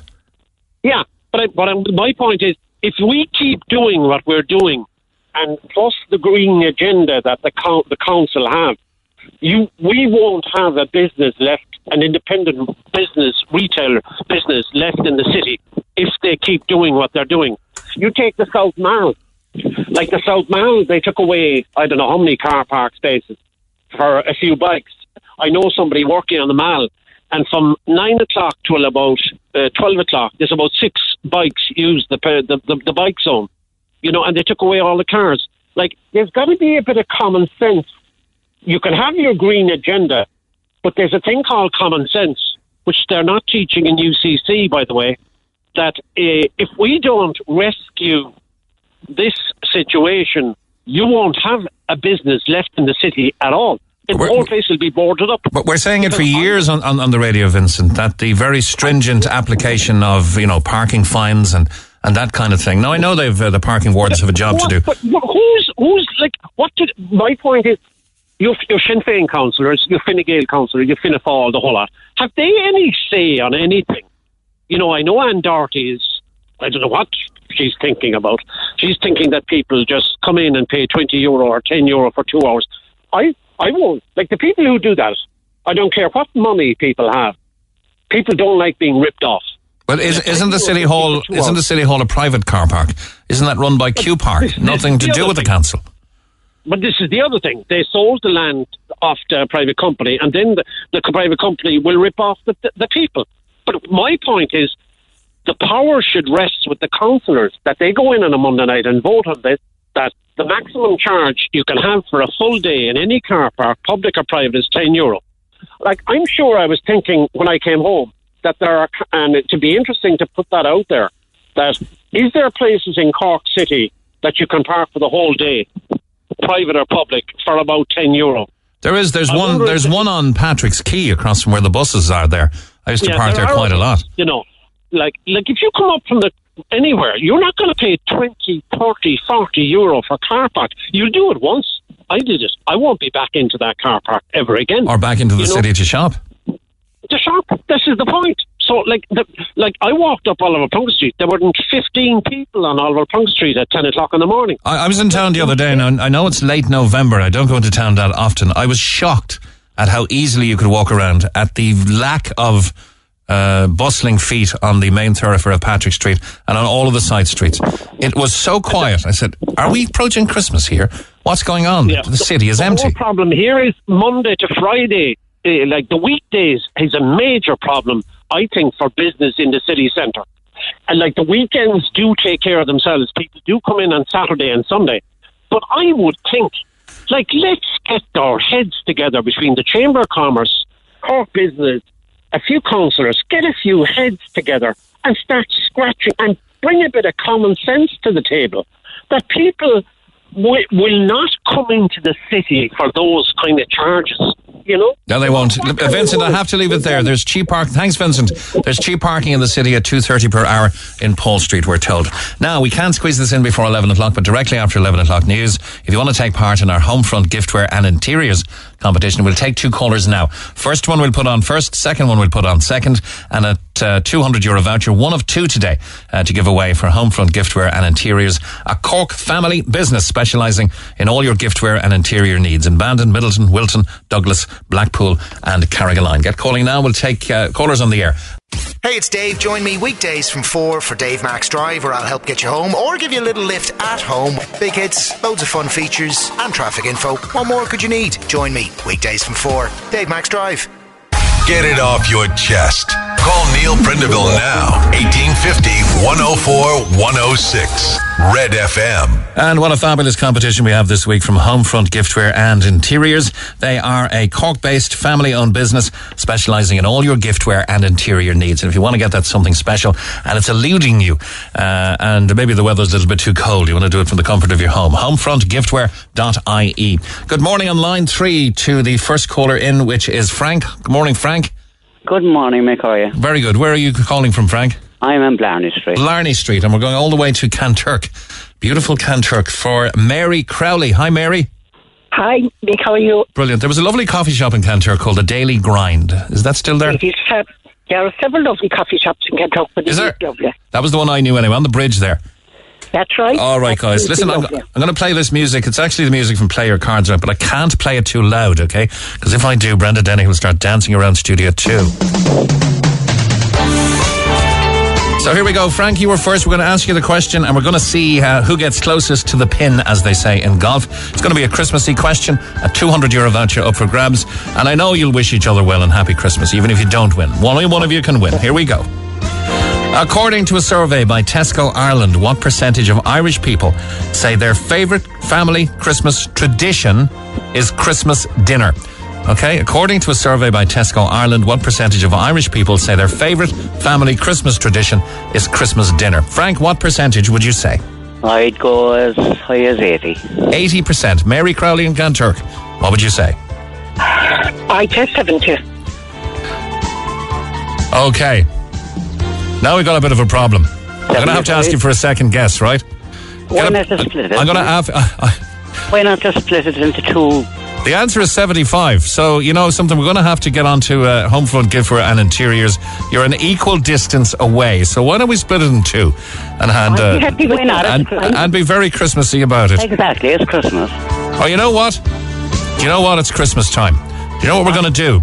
Forget about the second competition. Forget about the second competition. Well done.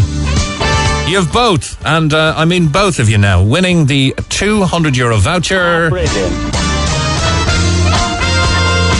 For Homefront Giftware and Interiors. It's Christmas time. You're saving us a bit of time on air as well. So I know the good people at Homefront Giftware and Interiors won't mind. So well done, Frank, and to Mary Crowley in Kanturk. Very best wishes to you all for Christmas, and spend that wisely.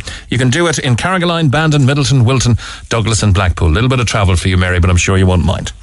Oh, no problem. I'll get somebody to take me. That's a great Christmas spirit. Merry Christmas, Mary. Merry Christmas all. 75% was the answer for once, and uncannily, you are both winners. That's not going to happen again. Well done, guys. Brilliant. Thank you very much. Thanks a million. Cheers. Bye-bye. That's our Homefront competition with Homefront Giftware and Interiors. And we'll do 2 competitions tomorrow unless that same thing happens again. Now, hi, Neil. This is for our little hampers from home item on the show. Hi, Neil. I love your show and I listen to it every day. It's been a lifesaver for me hearing all the wonderful Cork accents and keeping up with the stories and gossip to keep the connection to my home. Nothing compares to Cork people or the feeling of happiness when I arrive in Cork. I used to get home a couple of times a year, but not since COVID. I was hoping to come over with my kids in December, but listening to the numbers going up and the cases in ICU, I decided against it, as my mother is too vulnerable to risk it. Listening tonight to your show about the hampers that would be sent abroad to bring some comfort to those who can't get home got me all emotional. What a lovely gesture. A typical Cork gesture. My kids were born and raised in Sweden, but they see me cry every time I arrive home and know that Mammy is just happy to be back. If our family was lucky enough to be chosen for a hamper, they would tell all their friends in school. And what a wonderful thing that would be. It would be a big event in their life to have won a hamper all the way from Ireland. So I'd love to apply and cross my fingers and toes. I'm a Cork girl from Mayfield. My maiden name is Gould, and I've been living in Stockholm since 1994. I have 2 boys named Liam and Lucas who would be thrilled to hear their names called out as hamper winners on the radio in Cork. I have the Red FM app and they hear me listening to the recorded show in the evenings. It's my way to chill and connect with the wonderful people of Cork. So if you want to keep those mails coming, we'll put you in the draw. Well done, Deirdre, all the way from Stockholm. We'll put you in the draw. And of course, everybody whose email is read out has a chance to win a hamper from home. Now then, let's go to line 2 and to Rachel. Good morning, Rachel. Hi, how are you? Very good. Now, you're due to travel to London next Wednesday. Yes, and we're very stressed out, myself and my partner. So basically, we haven't been anywhere in 2 years, and we're looking to finally go on a trip because we've just recently recovered from COVID. Mm-hmm. And now with these rules, we're just kind of concerned that if we go and we get an antigen test, that we will test positive. Okay. Let's get a bit of medical opinion on that. People were texting me and texting the programme to say, if Mick has direct access to a doctor by text, could we get that doctor on the air? And he very kindly has taken time out of his busy schedule to join us. And that's Dr. Greg Murphy in Rochestown Clinic. Good morning, Dr. Greg. Hello, Mick. How are you? Very good. Now, this particular question from Rachel, they both have their certs to show they've recovered from COVID. If they take an antigen test, would that be affected?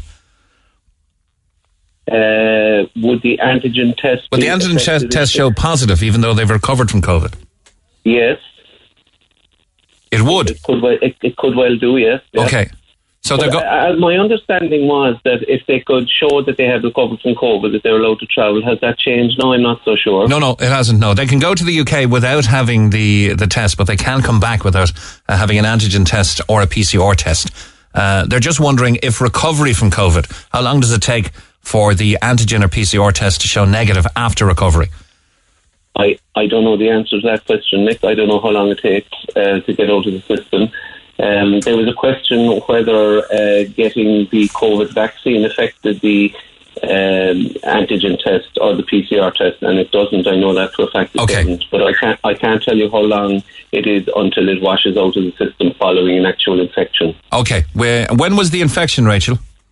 It was the end of October, so we're just over a month now. So it's very soon recently, so we're quite... Yeah, it can linger. I know it can linger. It certainly could linger that long, but how long exactly, I couldn't tell you. There's probably no scientific basis for saying it's going to last 3 weeks or 4 weeks or whatever. It's the changing situation, Greg, because before the certificate of recovery would have been enough to travel, but now the antigen test is needed to come back. How long are you staying for over there, Rachel? 3 or 4 days. 4 days altogether. Okay. But at this point now, I want to go. My partner John doesn't even want to go at this point. But we've so much money. We've all our hotels. We booked a show. We've everything. We're finally trying to just get a few days of break because of everything that's gone on. We knew that the common travel agreement was in place. We saw the whole situation with the UK.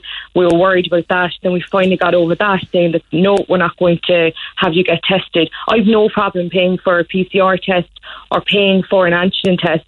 But if I come back positive, which I most likely will, we both will, then how are we meant to get home? I know. What you could do now is take an antigen test, either one of the supermarket ones or a professional one, and see what it tells you right now. That might tell you you're out of the woods and you'll be negative on the way back unless you contract it over there, of course.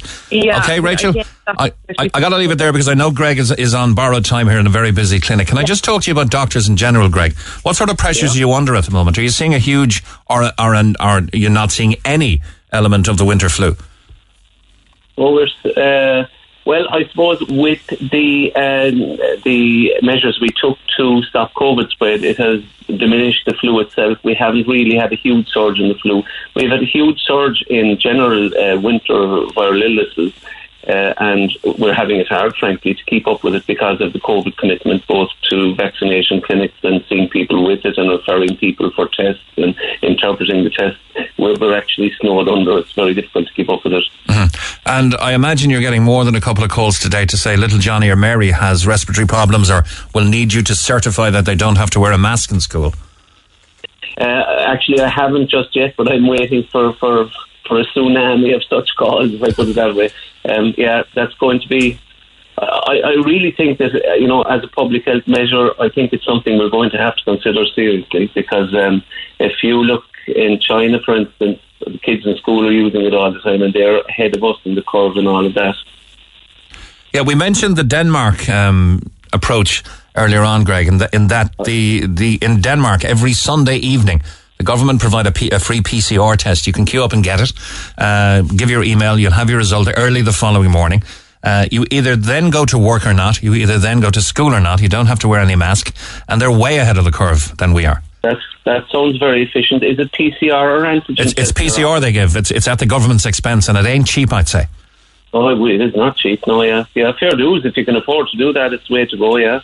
Yeah, well, I suppose if it's €12 for a cup of coffee, they can afford it. I'm not sure if you can answer this one, Greg. If you've recovered from COVID and you have a cert, do you still need to do a PCR rapid antigen to enter the country? I think the answer to that is yes. So in general, from a doctor's perspective, Greg, how fast is the booster program rolling out, and what's your medical opinion on how it's going?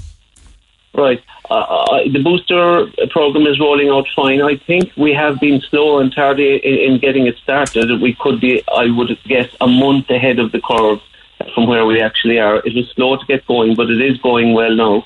And personally speaking, we're lashing it out in the surgery, and it's going very well. But the City Hall is also giving out vaccines at a ferocious rate. I see people freezing in the queues there, but they are going out, I know that. Okay, and as a person on the front line, as it were, just some general advice to people. A lot of people are worried with the changing and rapidly escalating restrictions that are coming in now, worried about travel, worried about socialising, worried about Christmas. Is it really just a case of ramp up the old reliables, like the sanitisation of hands and the social distancing and the constant adherence to mask wearing? 100% it is, and without sounding like the prophet of doom, I read this morning whereby the medical department advising the British government gave a very stark warning about the new variant, the Omicron variant, and they are predicting an overwhelming next wave from that. So I think, that when they get a cold, when they sneeze in the UK, we get a cold here. So I'd say we need to adopt the measures you mentioned and adopt them going forward for the foreseeable future. Okay. And you reckon this COVID will be around for years to come in various variants and forms? Well, we'll be jostling with it for the next 2 to 3 years in one shape or form, that's for sure, yeah. Okay. Dr. Greg Murphy, thanks. I'll let you back to your busy clinic. Dr. Greg Murphy from Rochestown Clinic. Thanks for coming on at very short notice. You're welcome, Mick. Thanks. All the best. Cheers. Bye-bye. Let's go to line one on different business and to Shona. Hi, Shona. Hi. Okay, the world's gone bonkers. Yeah, it sure is. It's gone mental altogether. Okay, now you were escorted out of a store in town. Can you please not mention the name of the store, or we'll have to, we'll be in trouble, as they say. No problem at all. Okay, what happened? So I went in to get something, and I walked in the main door, and a woman straight away shouted, she just shouted she shouted at me, she didn't approach me, she said about a mask, and I asked her for her manners because she shouted across the shop, and I kept walking, and I went to a counter and I was being served. The girl was chatting away, and all of a sudden she just said, "Oh, look, sorry, I actually can't serve you." And I said, "Can I ask why?" And she said, "Because you don't have a mask." And I said, "Look, I'm actually exempt. I have a doctor's letter." And she said, "I still can't serve you." So I turned to my left, and there was a security guard standing there, and he said I couldn't be served, that I had to leave the shop. Wow. Even though you carried the medical exemption cert? Yeah, and I offered to show it, and he didn't want to see it, and he told me that it's government policy. So I asked him, could I see this government policy? And he took this letter out of his suit pocket, and it was actually a letter from the shop. Nothing stated on it that it was legal or that it was a government policy, and I said that to him. And he said that I could actually scan this barcode thing and that it would bring me to the website and it would explain. But it also just brought me to the shop website, it didn't say it was legal. Okay, and what did you were called a name by what you claim is an American woman? Did you recognise the accent or something? Or Yeah, I did. That actually happened in town on Monday. What were you called? She called me a skank. A skank? And taught me to shoe and started shoeing her hand like I was the dog. Wow. I know where I'd give her a shoe. Yeah, exactly. Into the gob. Yeah. So I just think people don't smile at anybody anymore. People are so nasty and don't stop to think that if someone's not wearing a mask, there's a reason. Yeah, they feel it upon themselves that they must question. And question whether people are vaccinated or not. So what are you meant to do? Hold up the medical cert in front of you as you go through the shop? She said to me, I don't see your badge. And I said, excuse me, I don't wear a badge. I'm not a dog. She said I should have a badge on to say that I'm exempt. So I should walk around with this badge. Okay. Would you not hold the cert in your hand? You shouldn't have to, but... I shouldn't have to. I think that's actually what's wrong with the world nowadays. Like, people are all worried about what everyone else is doing instead of minding their own business and getting on with themselves. Okay. You look after you and leave everybody else look after them. But if you're exempt from wearing a mask, are you not obliged then to wear one of the, the transparent face shields? No, I don't have to wear a face shield. It says on my letter I don't have to wear a face covering at all. Okay. And to be honest, even if I wasn't exempt, I wouldn't be wearing one anyway. Okay, I'm very curious as to why you're exempt, but it's none of my business, so I'm not even going to ask you, right? You are exempt. No. You are exempt and you have the medical cert. Yeah, I do. Okay. And you find it difficult in general in shops in town? Yeah, I do. I was actually in another store and two people came in and they were off their heads on something, and one had no mask on and the other had her mask down below her chin. She's well known to the guards, but I didn't know her at the time.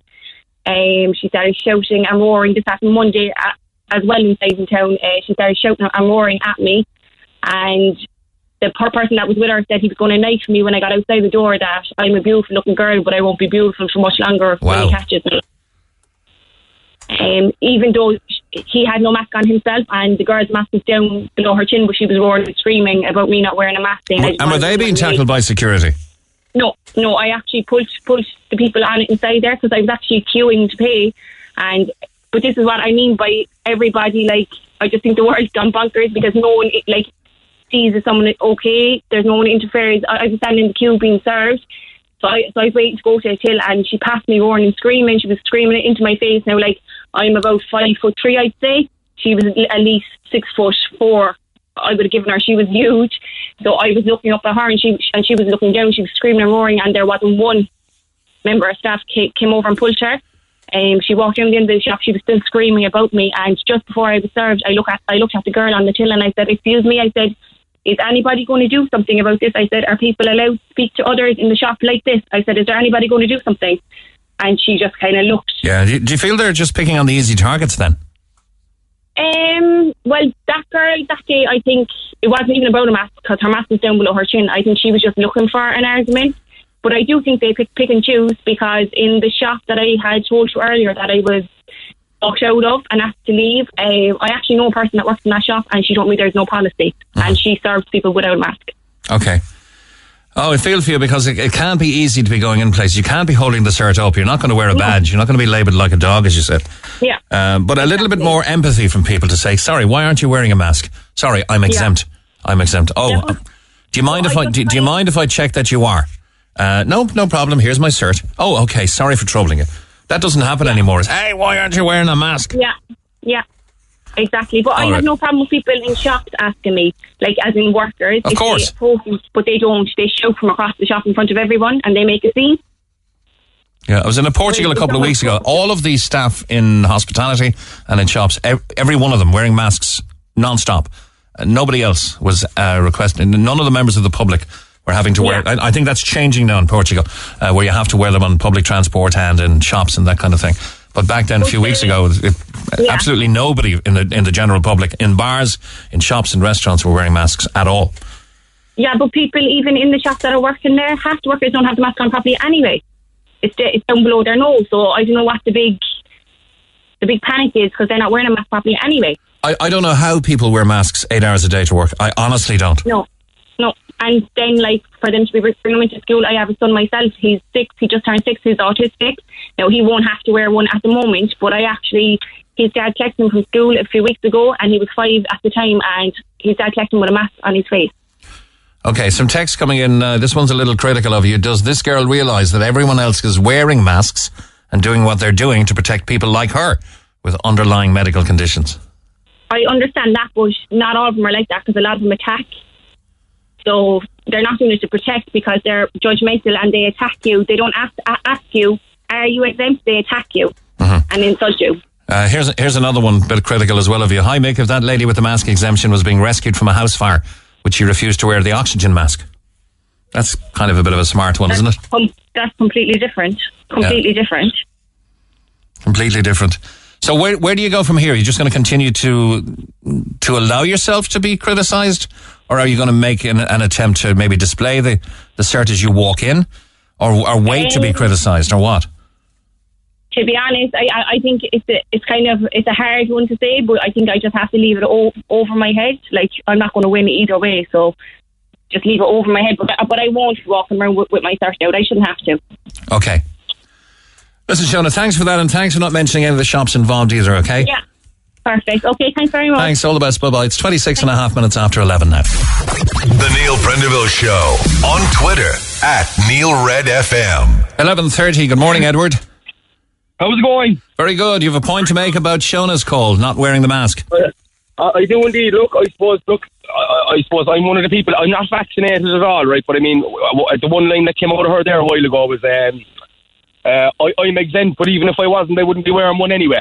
Do you know what I mean? So you're only going out looking for trouble in that case, like, you know what I mean? Yeah, I heard that, but I let it go at the start of the interview. Yeah, she wouldn't wear one anyway, is what she said. That's what I heard, and I straight away. And look, I'm not vaccinated, you know. Now I do wear my mask and things like that, but I'm kind of one of the people. I'm not an anti-vaxxer as such, like, but I mean, I wear my mask. You know what I mean? I do my bit for other people around that.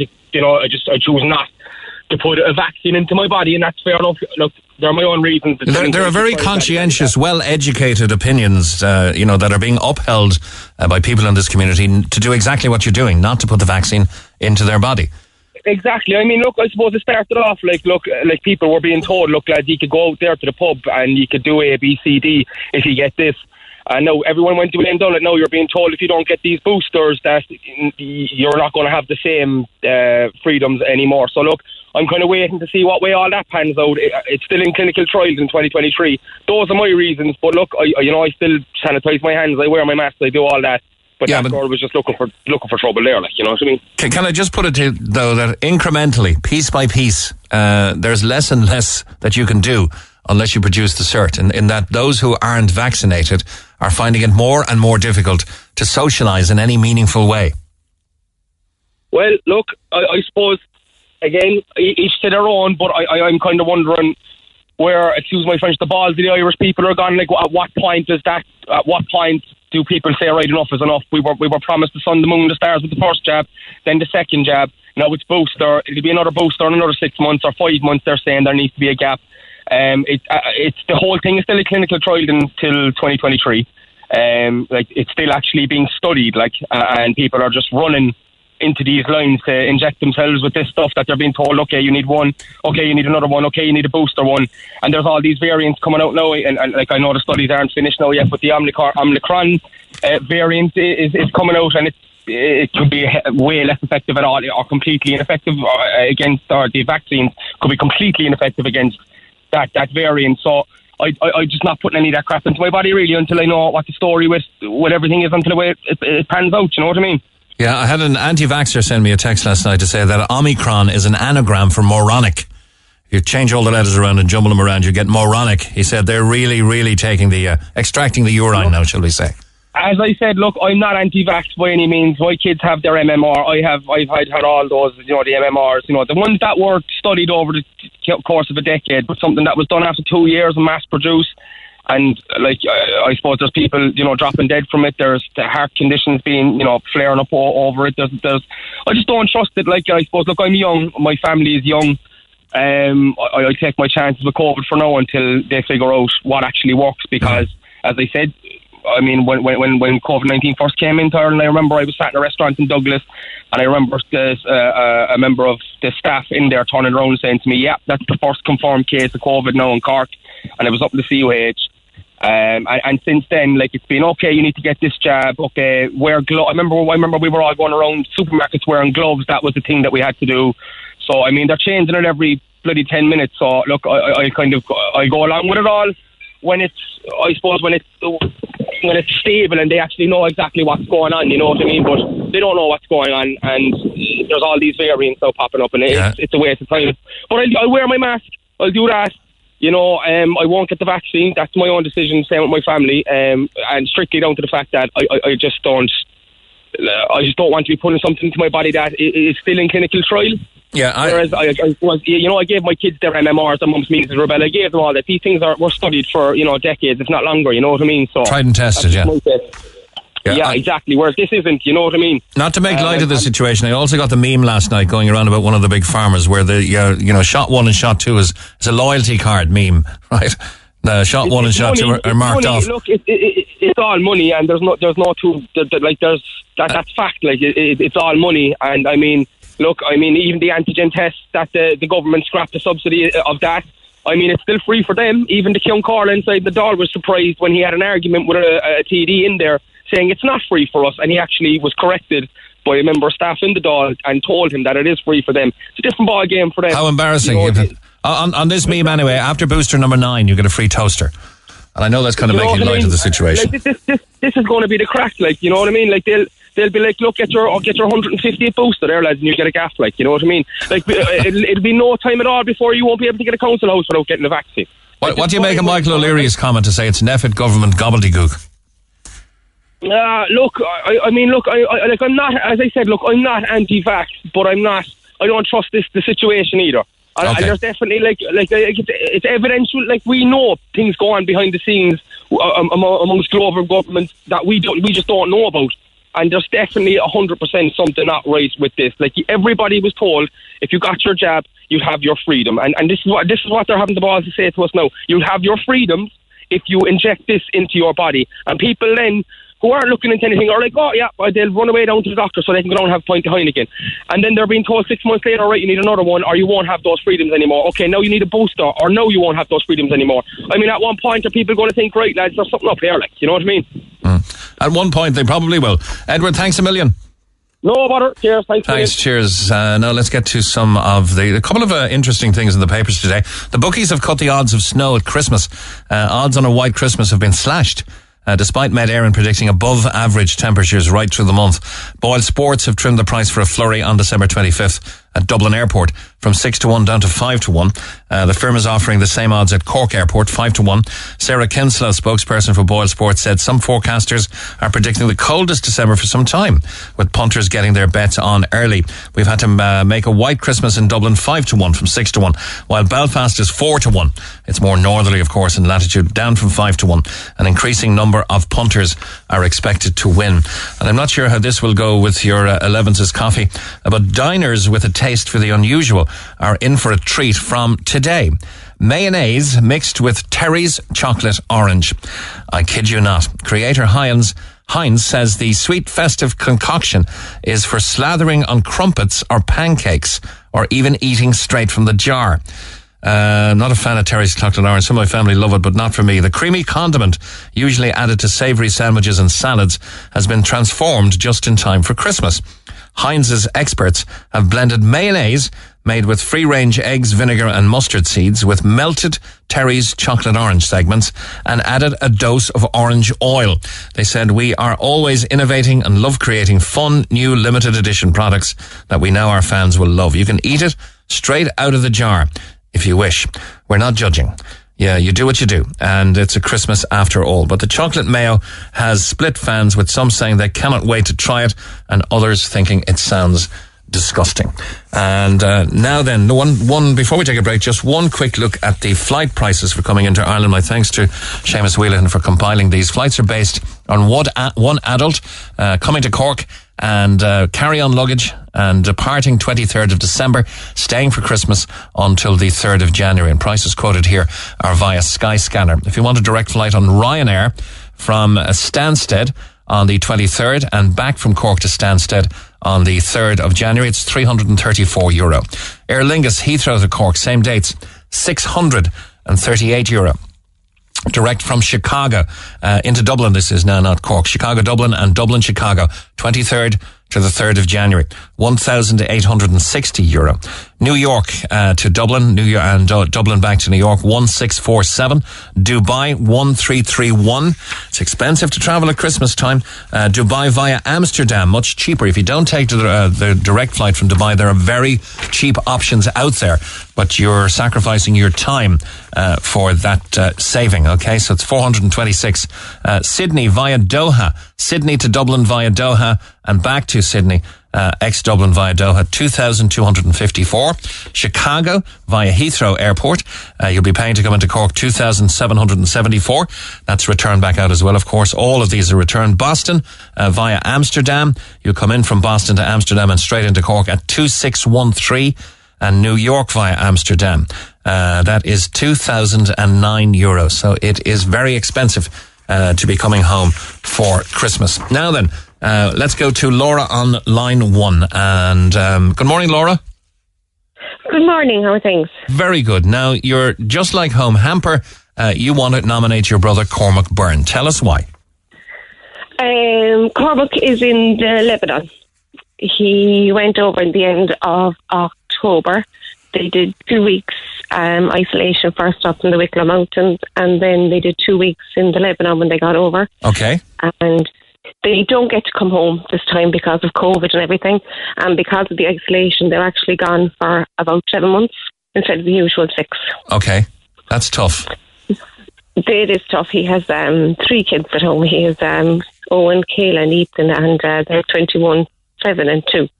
So he won't be here for Christmas, and a lot of the lads over there have kids, and I just think that the hamper would give them a huge morale boost. I think it would cheer them up no end.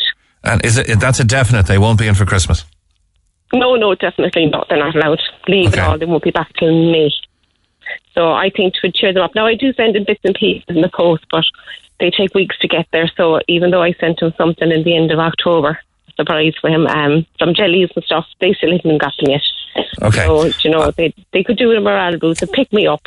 I imagine not just at Christmas time, anybody serving who has to serve abroad, that every trip is hard. Every trip away must be hard. Yeah, this is his 6th trip. He's 23 years in the army, and this is his 6th trip over. He's done 4 in the Lebanon. He did 1 in Chad, 1 in East Timor, and he did 2 other trips just to Sweden over the years for a couple of weeks here and a couple of weeks there. So it is hard. It's hard for his wife and kids at home as well, So, I think it would be good for them. I think it would give them a pick-up.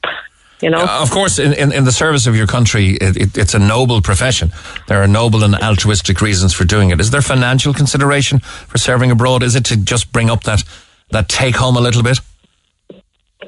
I think, I'm not too sure, but I think that when you're in there for so long, you have to do so many trips. You don't have a choice.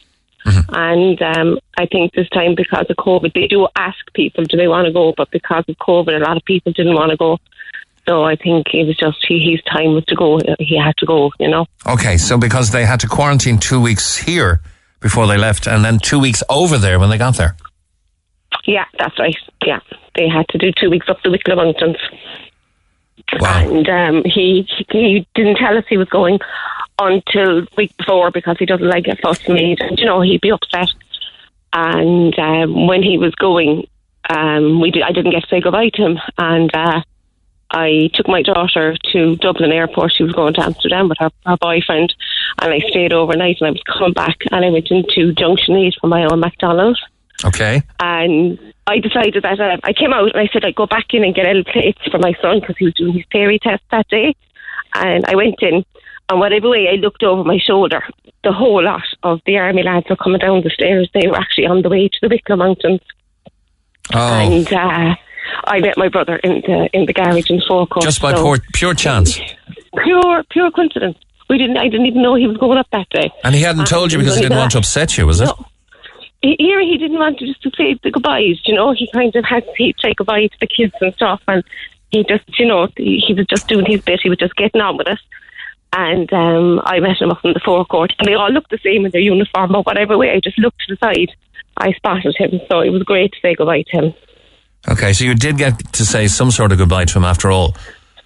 I did. Yeah, but then you were kind of expecting him back in not short order, but in a certain time frame. They knew before they were going that they wouldn't get back for Christmas because of the COVID, because they would have to quarantine again and again, and that would drive it out for another couple of weeks. So they knew going over that they wouldn't be back for 7 months. And he's got 3 kids: Owen, who's 21, Ethan, who's 6, and Kayla, who's 3. Are they proud of Daddy? Oh yeah. They are. They do get to talk to him on Zoom calls and stuff, but it's not the same as tucking them in at night and reading them their bedtime stories and stuff, Oh, okay. Well, look, I'm not on the judging panel here for Hampers, but I do think that one deserves to go his way. But we'll have to leave that to the judges. I can't promise anything.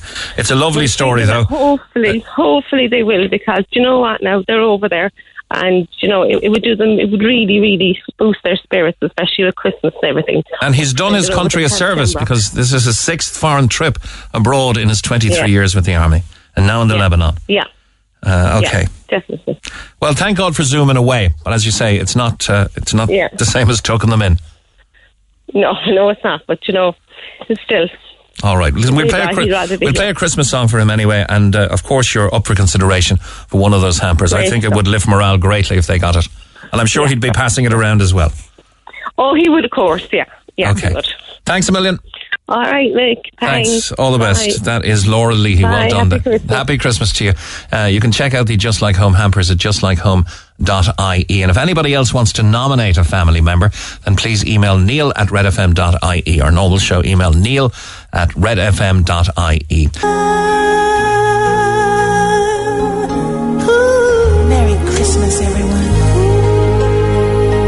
That's Nat King Cole's daughter, Natalie, a gorgeous Christmas song. Sadly, Natalie no longer with us either, and that is No More Blue Christmases. Now, from a member of the medical profession who doesn't want to be named, but please read this text out. Don't quote me, please, or my name, but after testing positive up to 9 months later, you more than likely will have a positive result in PCR or antigen. That's why it's so important to get the COVID-19 recovery certificate on completion of your 10-day isolation and recovery of symptoms. So if travel is on your agenda and you've recovered from COVID, and if you're wondering about the PCR or antigen status or the result you'll get if you go for it to return to Ireland, you more than likely will have a positive result in PCR or antigen.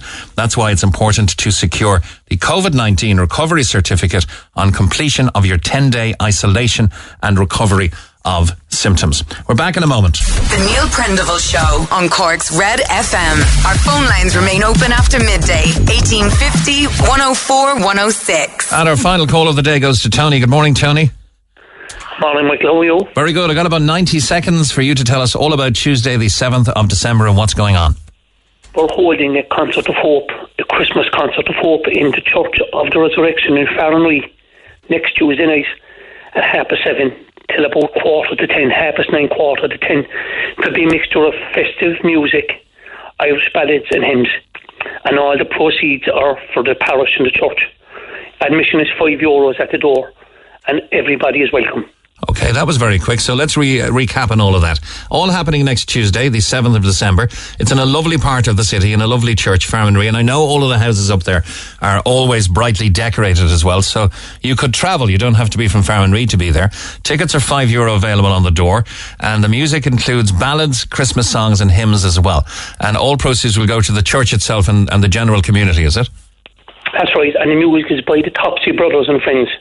The Topsy Brothers and Friends. So it's going to be ballads and Christmas songs and hymns. And everybody's welcome. You've got a capacity of what with current restrictions? About maybe 200?